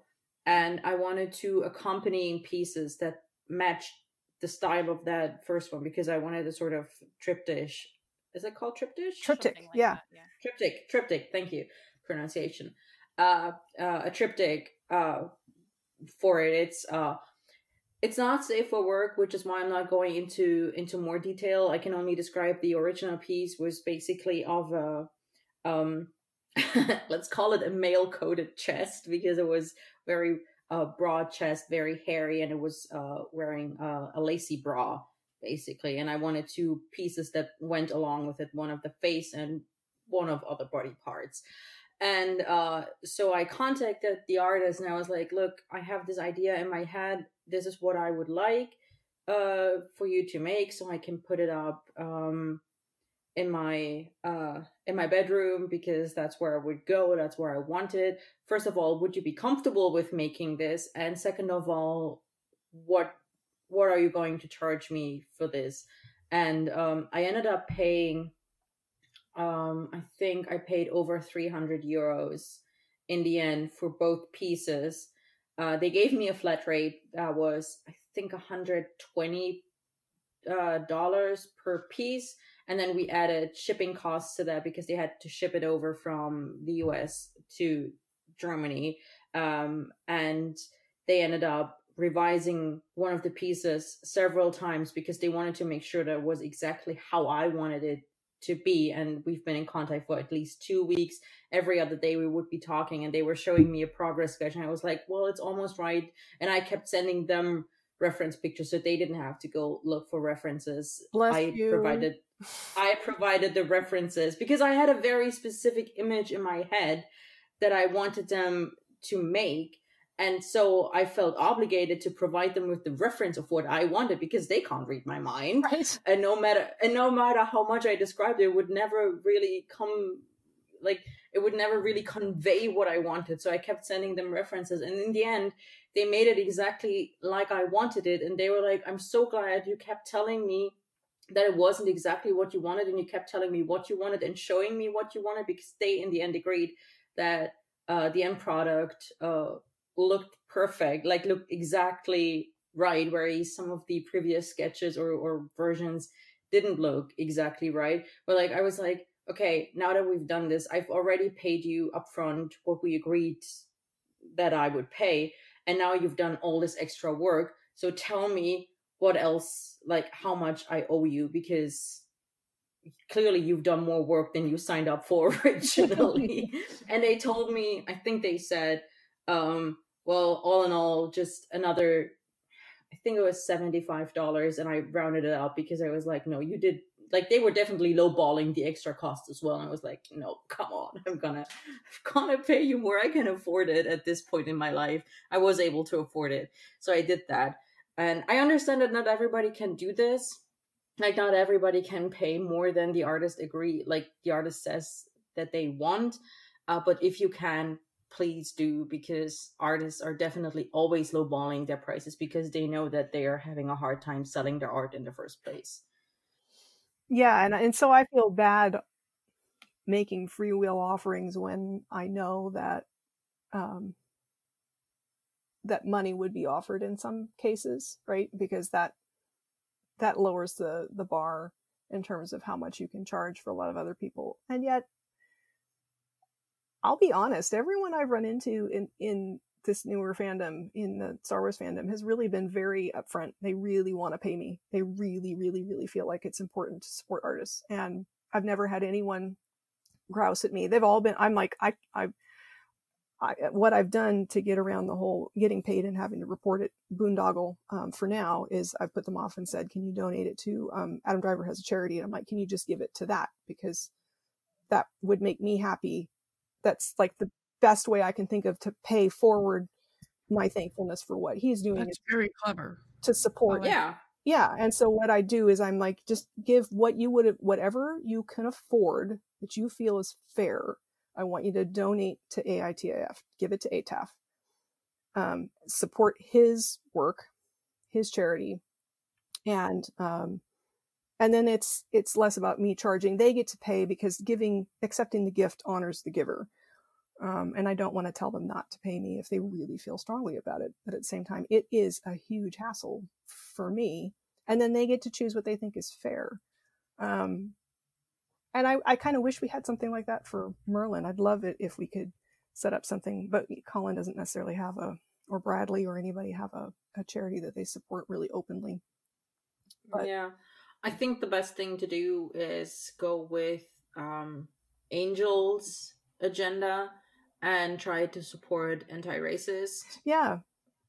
Which is part of why we're from Merlisten are doing it with the Ko-fi donations that we receive. It's there are no charities supported or founded by any of the actors that we know of, but I mean, this year anyway has been the year where people have become even more aware of racism as an issue in the world. I mean, we've already talked about this at the beginning of the episode, and also we know that Angel is very political on her Twitter, and when she gets the chance, and she's very outspoken about racism. So I feel like that's a good place to start. Yeah, for Merlin. Exactly. So that's been my own particular personal workaround, is to donate to, and I like the Amp's comment about the coffee thing. I really do think that's a fantastic solution. That and taking commissions, I don't think is a big deal. It gets a little funnier when you're selling prints, because then you are actually selling a physical item, or pillows or any other stuff. But man, there's so much stuff out there. It's pretty incredible. I would never ever ever diss anyone for doing that. Yeah. Just be careful with Redbubble and stuff like that, and all those kind of mass-produced merchandise stuff, because as soon as you give them your images, I think they own them. You do have to look at that and see if they own them, or if you're just giving them permission to use them to make your items. There's a very fine difference between those two. Yeah. So it's, anyway, selling stuff is thorny. Don't ever give anyone a hard time for choosing to do it. Please, if you're an artist, do read the terms and conditions to see if once you print the thing and you decide you don't want to have it there anymore, that they can't simply say, well, you put it up and so it's ours forever, because that's not funny. Yeah. And everybody needs to find, apart from like legal issues, which you need to figure out, like if this is art you are even that you're likely to get in trouble for selling if someone catches you, you also have to find your own comfort level of what you're comfortable with putting out there to sell if you want to sell something. Yeah, and then too, that whole bit that, like Mary Louise was saying, that she found Patreon to be too pressurized an environment to find, if you're looking to get compensated, a solution that works for you. Whether you might work well in an environment where you feel like you owe people stuff and it keeps you productive, and other people it might shut them down. So find a way to do that works for you, for your own head.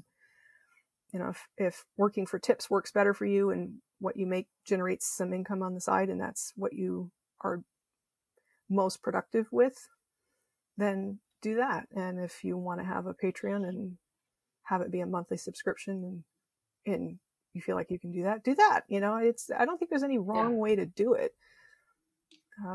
It's all a question of what you're comfortable with, but don't undervalue yourself.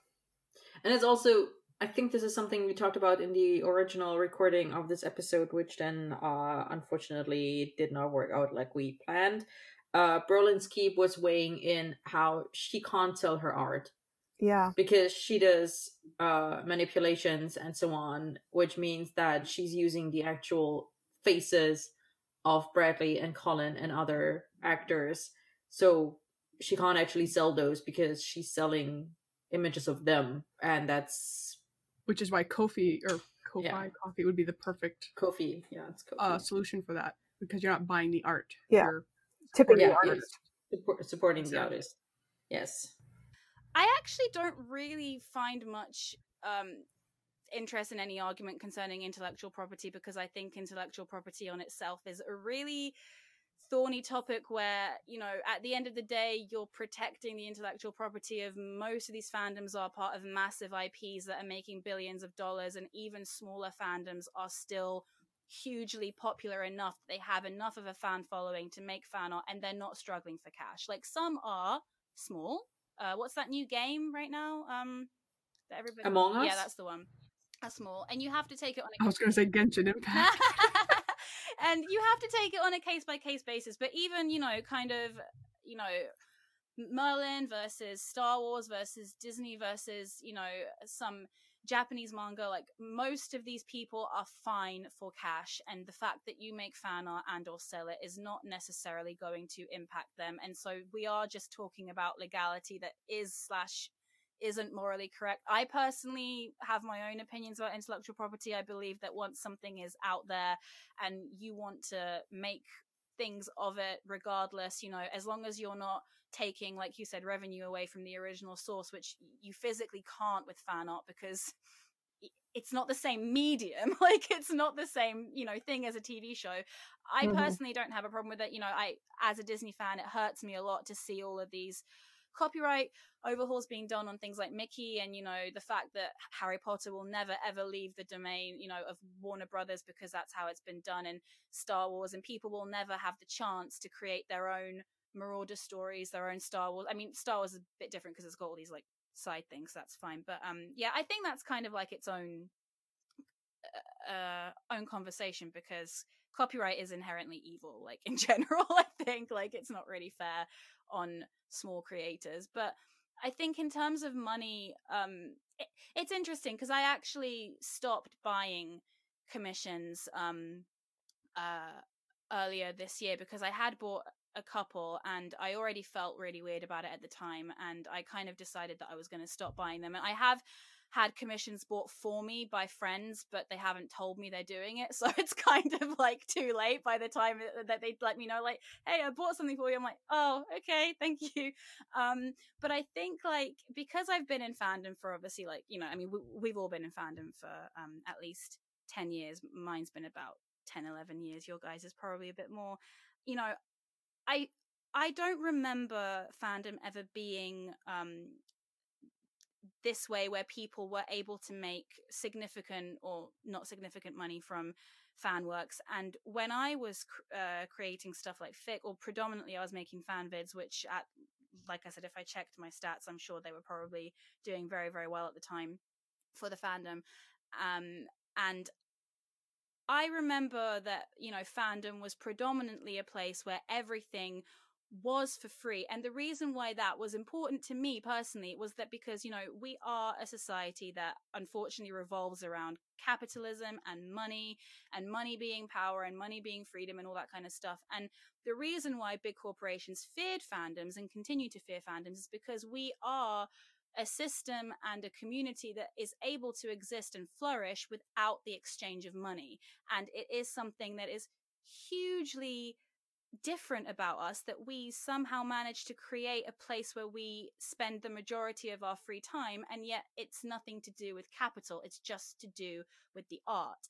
And I think that it could just be that because I'm now in a different fandom and things are different there. You guys said Merlin isn't super kind of into the whole commission thing and merch selling thing necessarily, but obviously some fandoms are, like Cello said that Star Wars is. And I think what kind of upsets me, I mean, I really don't care if people sell art or not. I don't have to buy it. It's it's not forcing me to buy it. But I think that it does make me sad sometimes to see fandom going into such a kind of monetary direction, because that is not what it started out as. And it feels now like every single artist has a Patreon, every single artist is doing commissions, predominantly like I used to be friends with some pretty good vidders who would have like a lot of subscribers, and you could just ask them to make something for you, or make a suggestion, say, oh, would you mind doing this? And if they felt like it, they'd say, yeah, sure. And honestly, I can't even imagine doing that now, or like just kind of giving someone a suggestion, hey, would you think about ever drawing this? Like, not even do it for me, just, hey, would you ever think about doing this?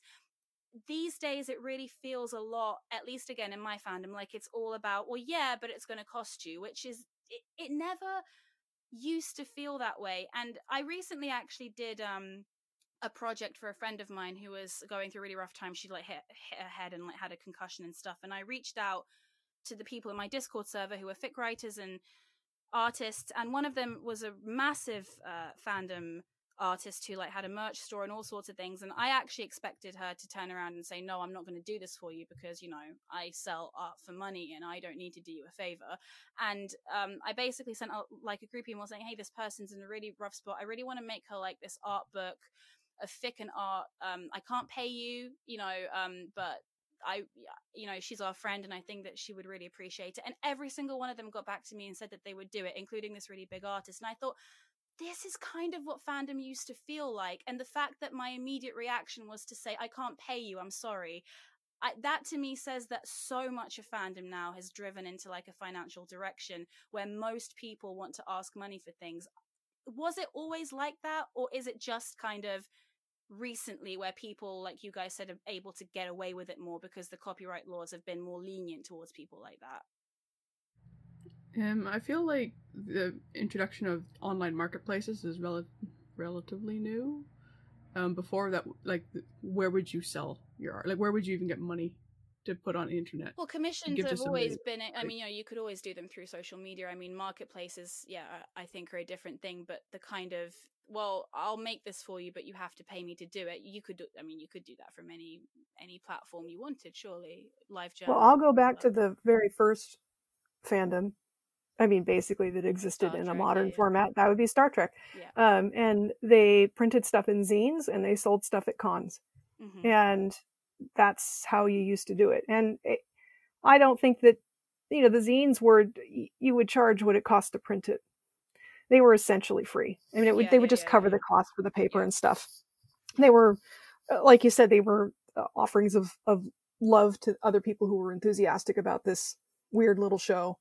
And I do think that kind of carried over into a lot of other fandoms, and Merlin was very much like that. And it's why I feel kind of odd when people approach me and say, I want to pay you to make a work. And it's also, and it's why I'm happier if I read a fic and I see a scene and it's like, oh my God, I have to paint that. And I've had a couple this year that happened, like there's several. And I just make it and give it to someone, and I pray that they like it. So far, you know, so far the reactions have been good. And it's because I enjoyed it, and this was a way for me I really liked what they made, and this is a way for me to say thank you back, right? That this inspired me to make that. Well, and that's what fandom is about, isn't it? It's about really, inspiration. Yeah. It's about things inspiring things. The big fandom circle, of joy. Yeah, yes, that is basically what it is. Yeah, which is kind of like, you know, there are, you know, it feels sometimes like a bit of an exclusive club because there are particularly big artists, for example, that I follow who will post stuff. They'll post a snippet of something, but then, like you said, Cello, that they will then post the bigger version or the more detailed version, or sometimes the not safe for work version, or the more, I mean, it's like a safe work snippet and then they'll post the more not safe work version on their Patreon, and then it does start to feel more exclusive. It's like you are using this as a business. You know, this isn't a fandom thing anymore. This is basically a source of income for you, and that sometimes to me does feel a little bit icky, not necessarily because of the intellectual property, but because people will say, well, you're paying for the artist, you know, they are earning money for their art and, you know, their time. And it's like, yeah, but can we please be honest with ourselves that if the same artist was drawing original characters that had nothing to do with this fandom, they would not see a cent in their Patreon. They're making this money because it's Haikyuu or because it's Star Wars. And that is when I find a bit of insincerity going on, because there's a lot of talk about how you're paying for the artist's time and you're paying for this. No, the people who are paying these prices are paying because they want these characters, and artists know this. They know that they're mostly being paid because they draw characters. That's what people want, and they don't like to admit it, but we know that that's true. And the art is gorgeous and it's beautiful and the artists are incredibly talented, but they are able to make this money from someone else's creation. And so because that is the case, I find it a little bit frustrating that it has started to become more and more exclusive, that artists are setting up, you know, extra content or extra Patreon, where it never used to necessarily be that way. Everything was free for all. We were all there to enjoy art, whatever form it took, together as a community. Yeah, but I do think Amp's point about the online marketplaces is a valid one too. That just flat didn't exist. Redbubble wasn't a thing. You couldn't just print the art out and share it. Right? It was much harder, and you were more likely to get chased. And so, at least if you didn't charge for it, you had that little umbrella to try to hide underneath.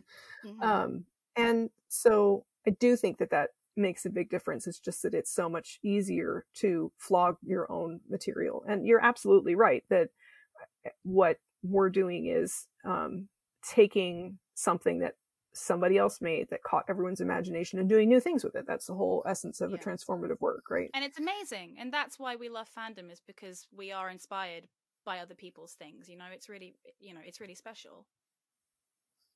I wonder if charity auctions had anything to do with a rise in more artists feeling comfortable offering commissions or charging for their work in the first place.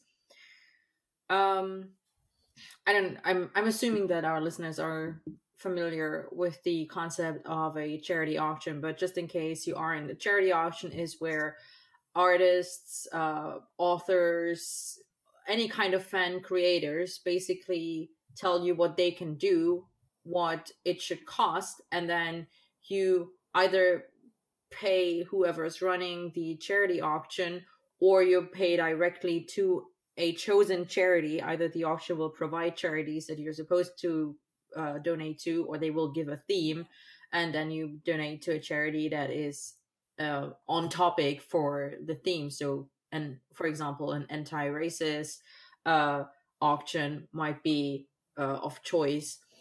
And then, so you don't pay the artist, but you do basically what Cello does. You pay a charity, and as a thank you for giving money to the charity, you receive art or fic or podfic or whatever from your chosen creator. You have to provide proof that you donated to this charity, and then you will get a thank you from them for the value that you donated to the charity. And I feel like, I might be entirely wrong about this. This is just me connecting dots that might not even be connected. I feel like I'm this meme from, I don't know. I don't even know what show I am, but Rox already knows which.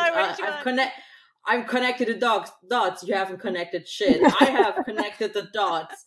That's probably me right now. It's probably several dots, Alex, and that is probably one of them. If we're honest.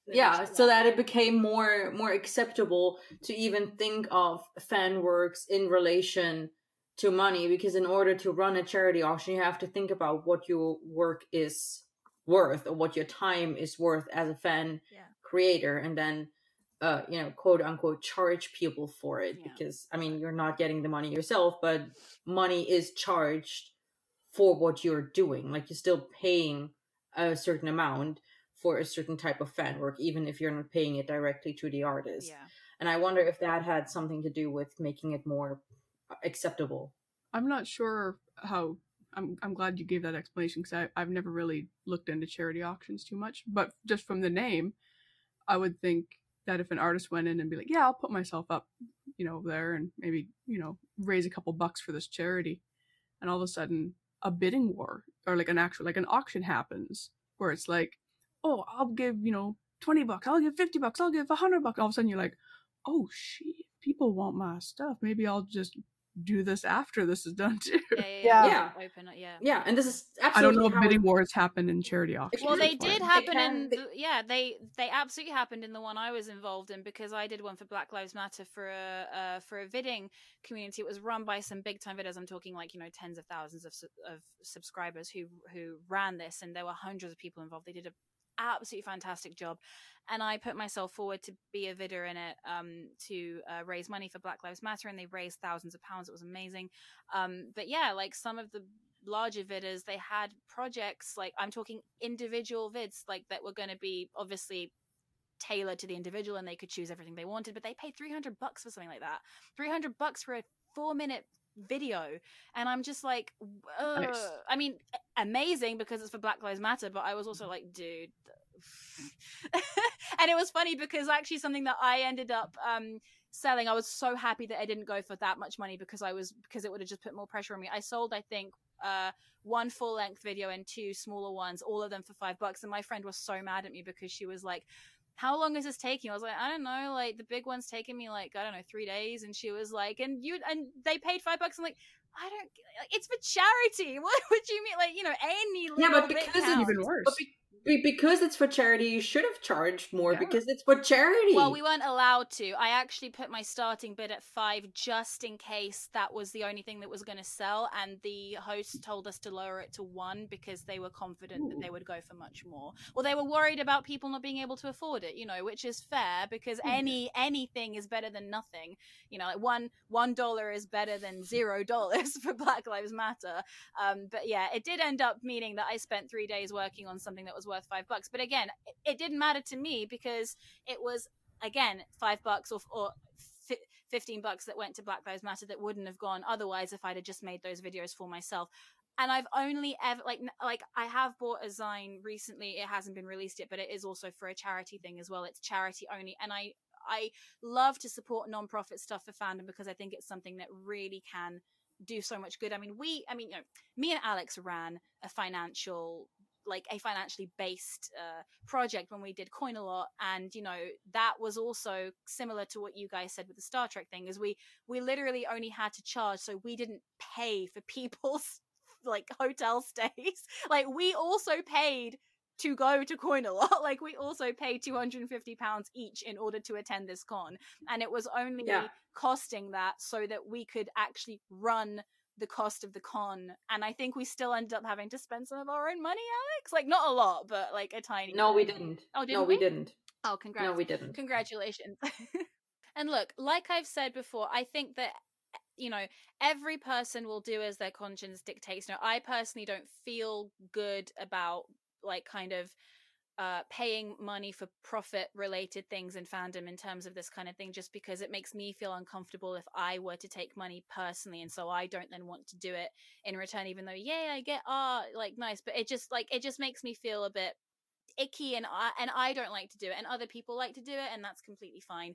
I think though that it would be nice if there was a little bit more honesty about why people are able to make this money, because like I said, it is not profiting in like a bad way. Like I don't mean that in like a bad way, but it is profiting off of somebody else's creation. What is more upsetting, however, is that the same people who are profiting off of somebody else's characters and somebody else's world will then likely turn around to someone and say, you need to ask my permission before you do anything with this particular piece of art. So someone who writes a fan fiction might demand permission for someone to create a transformative work of that when they have no right to do that, because they haven't asked permission of the original creator of the series, show, manga, or otherwise to create that fan fiction. So what right did they have to tell a fan creator in a fandom of transformative works that they need to ask permission to draw art, make podfic, or do anything of the sort?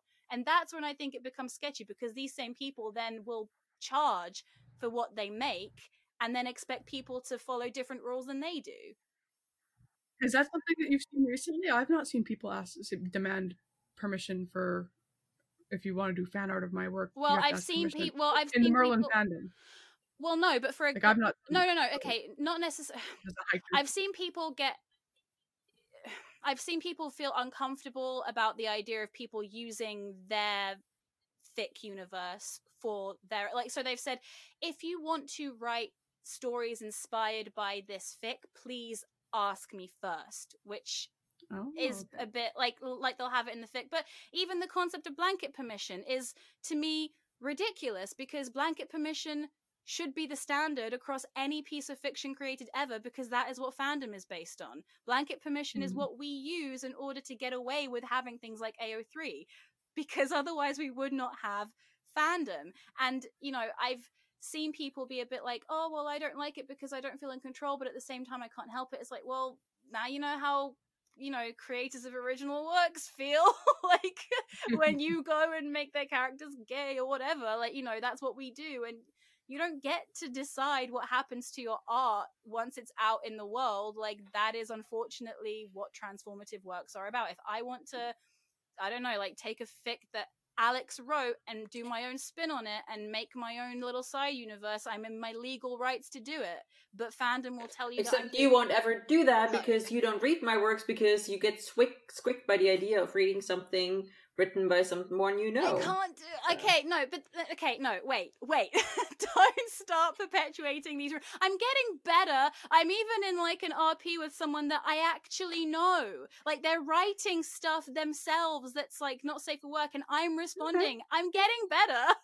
But it's... Okay, when you actually go back through my Merlin fics and read the stuff that I've written or listen to one of my podfics, I will stop mocking you. But it's different when it's a podfic because it's your actual voice. It's like you're there, and it's just so weird. Like, this is why I don't. And Alex has like listened to my podfics and messaged me while he's been listening to them, and I'm like, don't do this to me.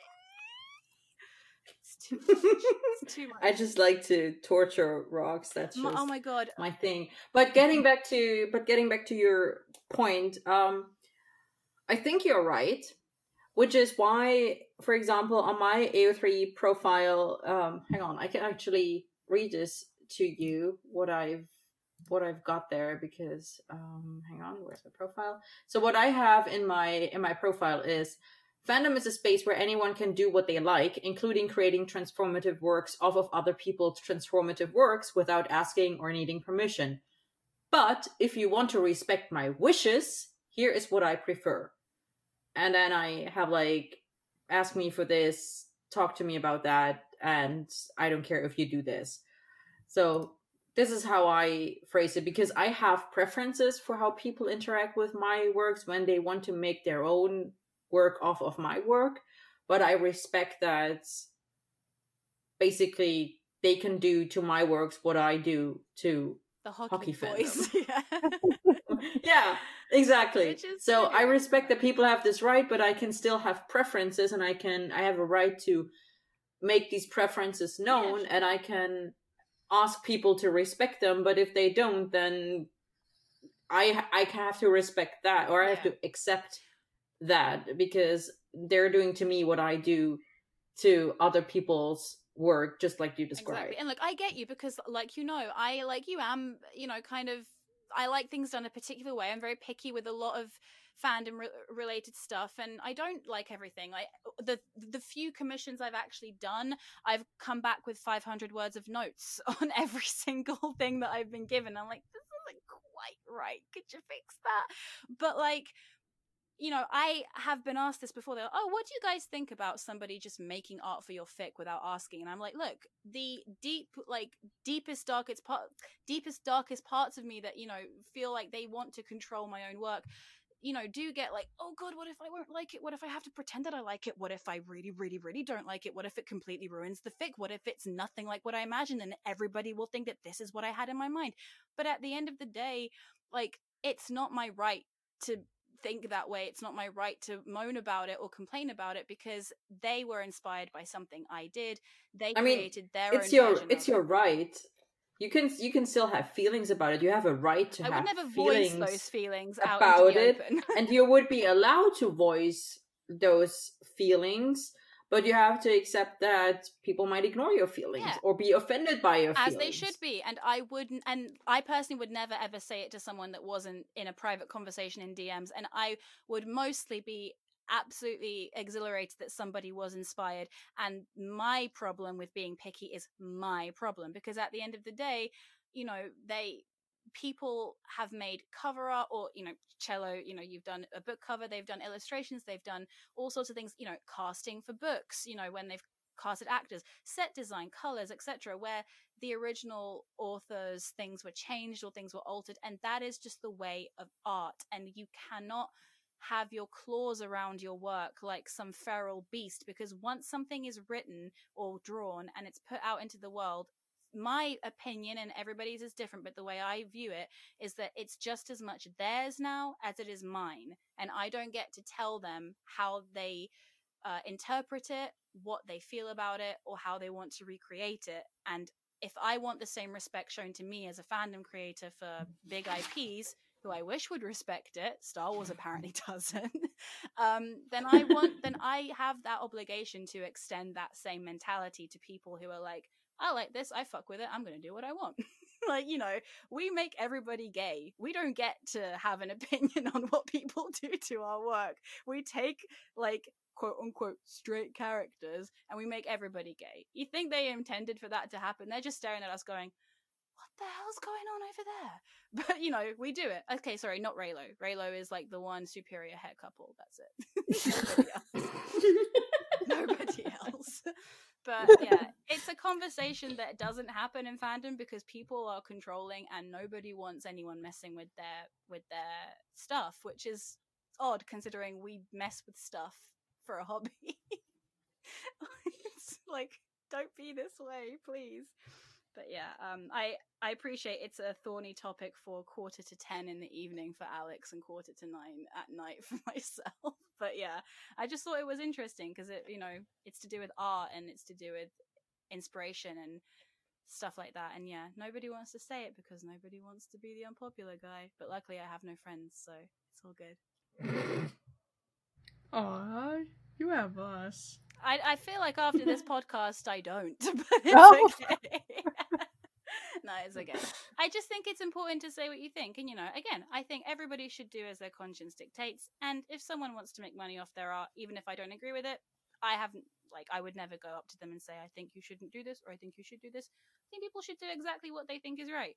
And copyright law is evil, and capitalism can burn. That's basically how I feel about all of it. All valid points. All valid. Oh, yep. I hate that word. Yep. Valid. What does that even mean? That you're valid. Your feelings are allowed, is what it means. That's going to be the new valid. That's the thing about the coffee, buy me a coffee, you know, it's thing. It's like, I'm not making money off my art. I'm making money off my friends. That's so true. Buy me coffee, right? That's so true. Like, and honestly, that is actually, I think, a really wholesome non-capitalist invention because it's like, yeah, you're not linking specific pieces and you're not giving previews or extra material or what have you. On Ko-fi, it is basically just, you know, if you like my work overall and you think it, you know, is neat, then you can do this, whatever. And yeah, everybody knows that if that particular author or that particular artist wasn't drawing for Merlin or Star Wars or Haikyuu or MCU, they wouldn't be getting that tip. But what are you gonna do? If you like my work and you like what you see, then smash that like button and don't forget to follow. Check out the Patreon and join our Discord. Yeah, I gotta say the self-promotion is really, really tough. It's so hard. I think it's time we reward ourselves with telling everyone who our favorite Merlin artists are, and then maybe getting into some recs. Who wants to start? Not me. Not you. I was trying to give you a chance to. All right, well, I'm fine. I'm going to take the lead. One of my favorite Merlin fan artists is Amphigory. She's top on my list. Aww. Aww. And not just because her name starts with A. And not just because her name starts with A. I mean, I kind of have a list, and a lot of these people are from just sort of more my era, but like Gwyntastic did the most incredible manips. Just incredible. Albie Mangroves, who has moved on to the MCU fandom and is a gift no matter where she ends up. Texas Fan Doodler, God rest in peace. Brolin's Keep. I think it was Amfred. Was it you and me that were going around and around about the person that we knew that we couldn't remember the name, but I think it was Obliquio. I don't know how to spell it, how to say it. I know how to spell it. It's Coatl, the Obsidian Serpent. She's mostly on DeviantArt these days, but yes, fantastic paintings, just so good. Yui Ix. Traditional paintings, you like? Yeah, traditional artists, just like actual canvas. So good. And I wanted a special shout out to someone who's no longer in the fandom at all, has moved on, and I don't even know if she still makes, or they make fan art. Trolleys. Trolleys made the art for Crown of the Summer Court, and it was that made me want to make art for Merlin fandom. I just thought it was so cool that it was embedded in the fic, and it was like art goals. I want to be able to art like that. Whimsy Catcher, who does the most incredible everything. Murloc 18, same thing. Lao Pendragon. Mushroom Tail, who's incredible. And Mary Louise with her hilarious, I love her style, her cartoon comic style. It's so much fun. And I found a blog on Tumblr that is called Merlin-Art, and they're entirely reposts, but they're reposts of artists who are on Weibo. I'm not sure if I'm saying that right. Weibo, Weibo. So none of that is ever going to come out, I don't think, on the rest of the interwebs. So they ask the permission of the artists if they can repost it. And so if you're looking for a whole bunch of art from people who are behind the great internet wall, you can follow them. And that they had all kinds of really cool stuff. But that's not a specific artist. That's just an account to follow. That was on Tumblr. Now it's your turn. See, now I'm like, dang, I wish I went first, because she listed off 95% of my list. That's okay. You can just add whoever Cello missed, including Alta Cello. Yes, of course. The one, the only Alta Cello. Holy cow. So good, I have to get her to beta my work.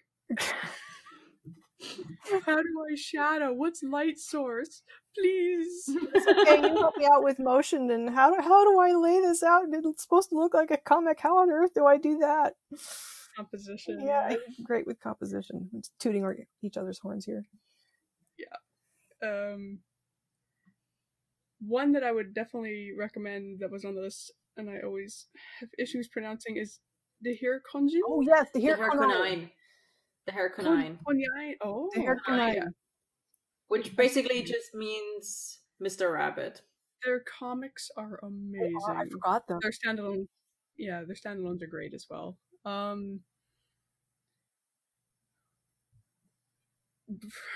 Again, this is where I wish we had Brolinsky, because they probably follow the newer artists, but because all my stuff is like really old, like long gone. That's okay. Like Telefalone and a Chelsea B. Oh yeah. Oh, Tindu. What? Who did the little chibis? Lilybells. Lilybells. Oh my god, those were so good. I don't know if it's Nacht or Nachte. It's Nachte, but they were one of the first to do like a manga style, like long form comic. Yeah. It sadly didn't get finished. It went on hiatus, but it was quite, a big undertaking to do a comic for a long form is rough. But yeah, it was something of Crystal and Gold. I don't recall what the first bit of it was, but they also did a baseball AU, Take Me Out to the Crowd, I think. Shifts in Crystal and Gold, that's what it's called. Great one from them. Which also reminds me that,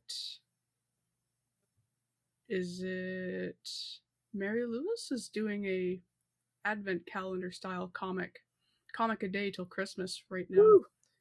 Woo! It's on Instagram. Yeah, it's on Instagram, called Destiny with a Dash of Magic, and it's really good. It's really good so far. By the time this comes out, it'll be finished, so all you listeners will be lucky that you don't have to wait the next day to see how this is gonna go.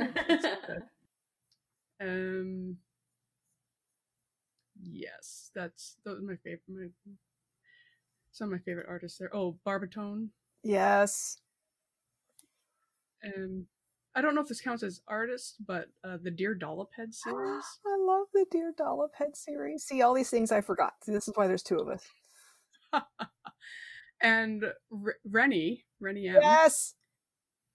I have to give a special shout out to, because, boy, man, you see that dragon everywhere now. Yes. Like, the Camelot dragon stencil that everybody uses did not exist if it were not for Rennie, because back then there was no image of it, and she went through and vector traced it, and got it. So and that's the one that everybody uses now. Yeah, everybody. So thank you, Rennie. Rennie. Yes, and all her dragon art, and she's another traditional artist. She works a lot in gouache. Really, really amazing stuff. Total.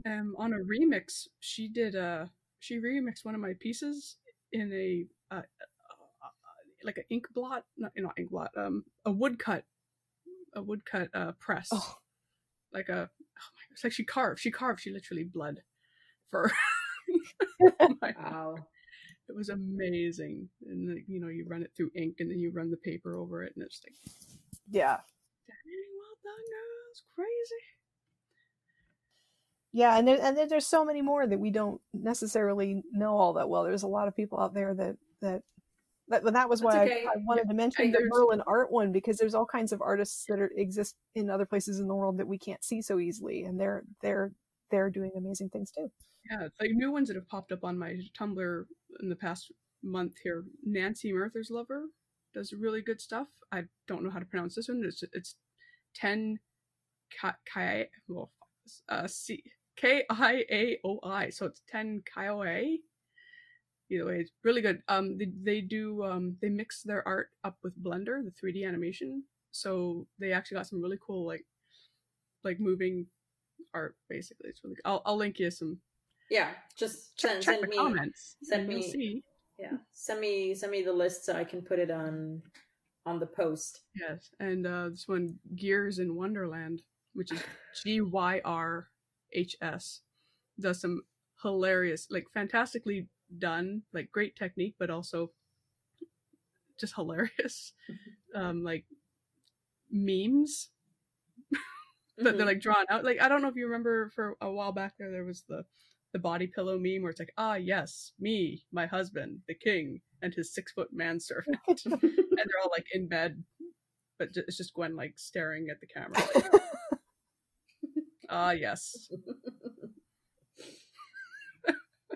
It started out with as an actual photo. The meme was like, ah yes, me, my husband, and his like 6-foot body pillow of some anime character. I don't remember what it was. It's become one of my really favorite art memes. Like it's even gone over to my fandom too, and it has been done for every ship you could ever imagine. It's wonderful. It is so, like, I love it when something like that goes viral. It just really makes my day. Yes.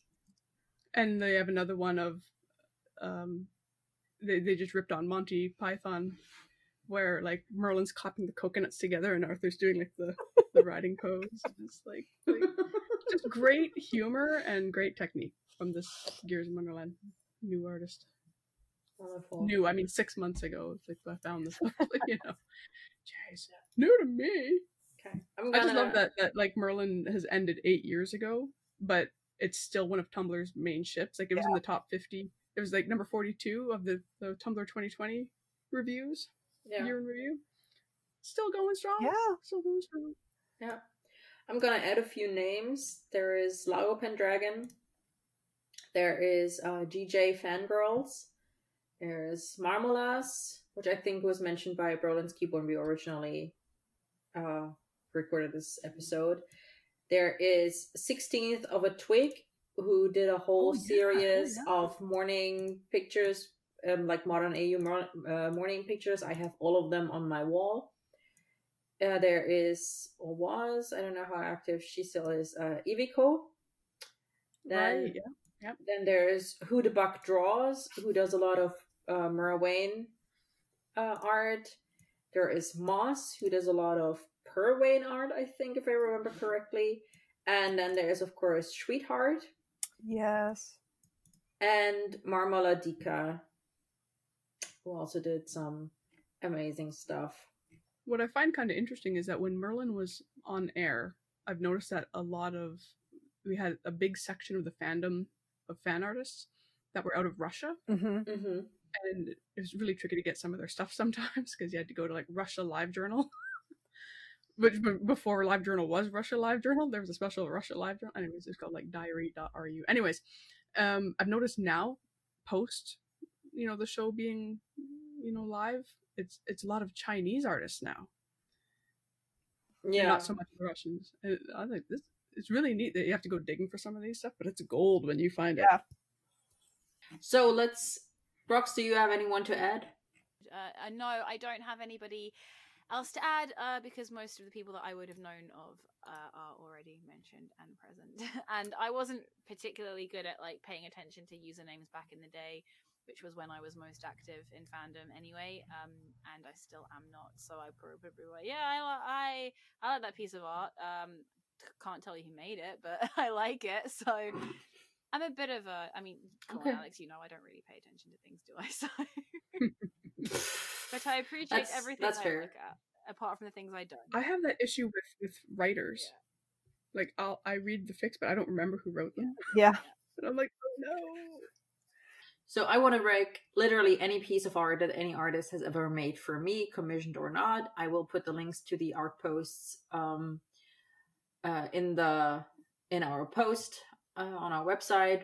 They're all illustrations for my fics, just so you're aware.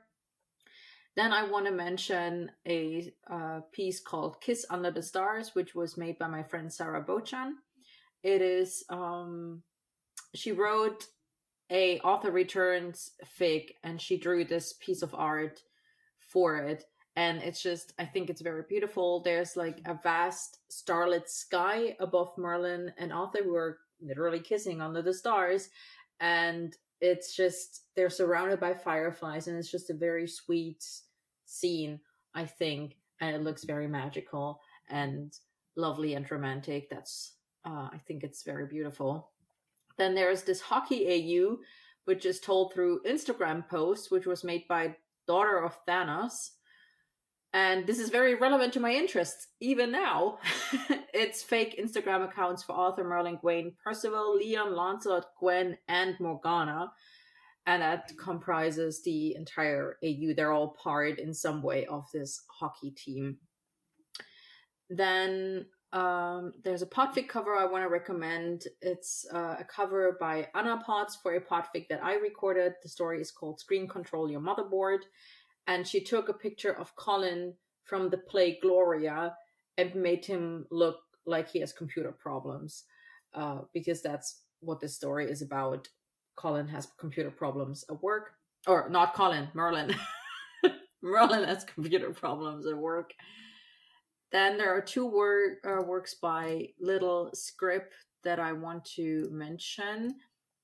And hang on, I need just to load them just to remind myself. Oh, right, that's that one, and then that's the other one.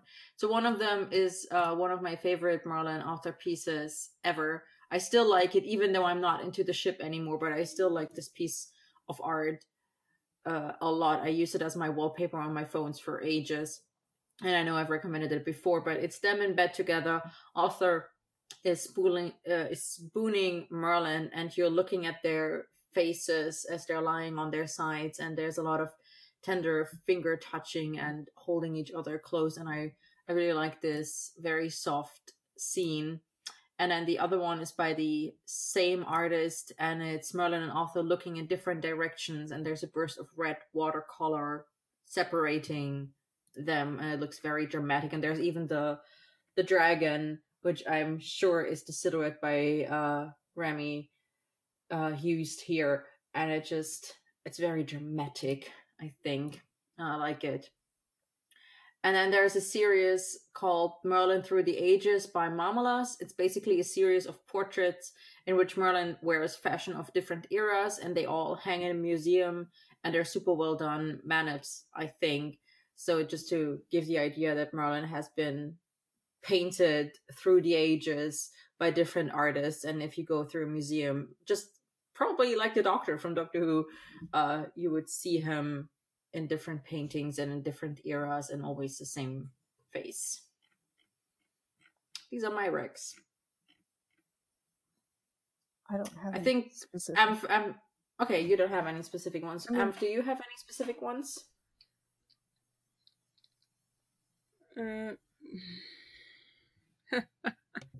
You don't have to say that sorry, you do. If you don't have any, you don't have to lie. It's okay. I know. It's just what it was. Is I went into Zoom mode where, like, at work when they call on me, I actually just put my headphones down and unmuted on my headphone microphone instead of my podcasting microphone.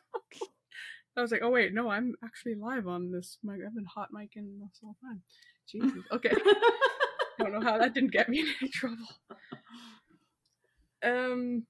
I have lots of individual recs, but I'll give you the links to them because there is a lot to go through here, but that comes from artists like Lizard Spots and Timus and Tindu, Steam Pilot, Ceruleum.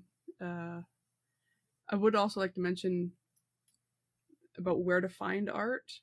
My Tumblr is basically an art rec Tumblr. Like it's basically I just reblog Merlin fan art.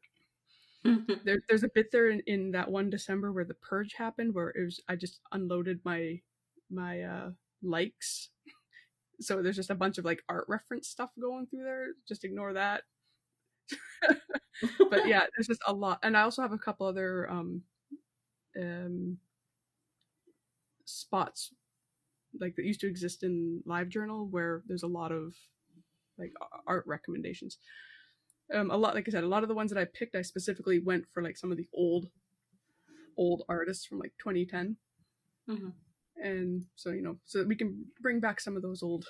And some are really hard to find, right? Because I mean, a lot of stuff is gone forever. Yeah, which is a shame. So I'm trying to bring some of that back. That's a good idea. And, awesome. So please, listeners, check the show notes. Yeah, where all these links are going to be. Yes, and enjoy. Yes. Okay, I think that brings us to the end of this episode. All right. Please tell us where all we can find you.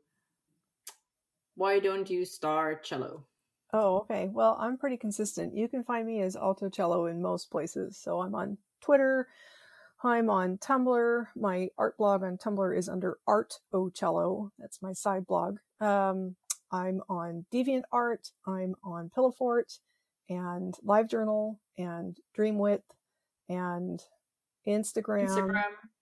And I have a Twitch, which is AltoCello23, but I don't stream as much. I had been streaming for a little bit, but I haven't done that as much. And I'm sure I'm forgetting more. But basically, if you'd like to find me and you're not sure if I'm on a platform, just look for Alto Cello. And if I'm there, that's what I'll be.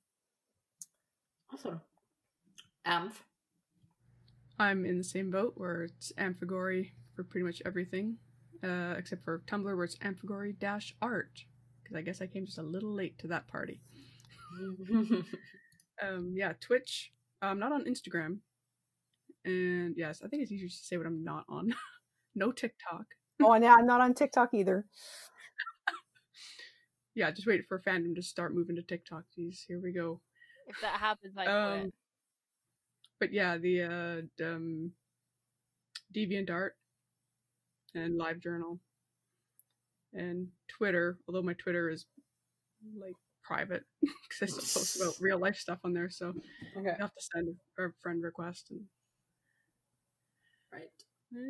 that's it. Okay.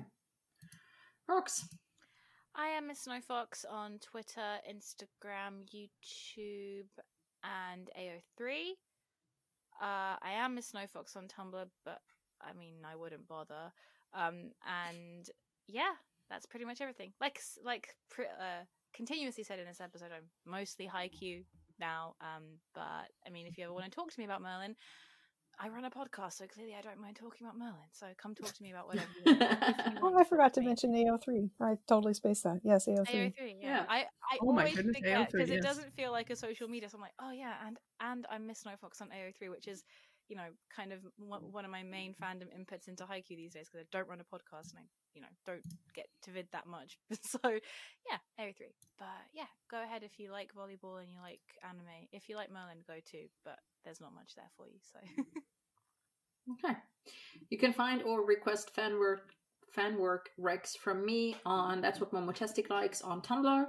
And you can also find resources on how to create fan works on Kreative Ergüsse. I will put that in the thingy on our website, so you don't have to remember how to spell that. And our theme music was composed by Sidesteppings exclusively for Melissa. All other music and sound effects come from freesound.org. The man-up on our cover was made by Brolin's Keep, who unfortunately couldn't join us for this episode. And the cover was made by me. Next time, we will talk about problematic tropes and themes on Merlin, which is going to be a fun, ranty episode, I am sure. Maybe we'll find some guests for that. Maybe it will just be Rox and me. Who knows? Nobody knows anything in these pandemic-ridden times anymore. And with that, I think we should say goodbye. So thank you to our guests, Amphigori and Alto Cello, for joining us for this episode again. It's been a pleasure. Thank you. Thanks for having us. For coming on. It's always a pleasure to have you with us.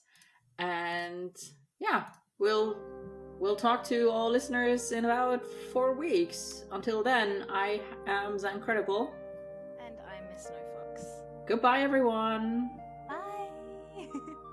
Wear your masks. Over your nose. It goes over the nose. Bye, guys. Bye, guys.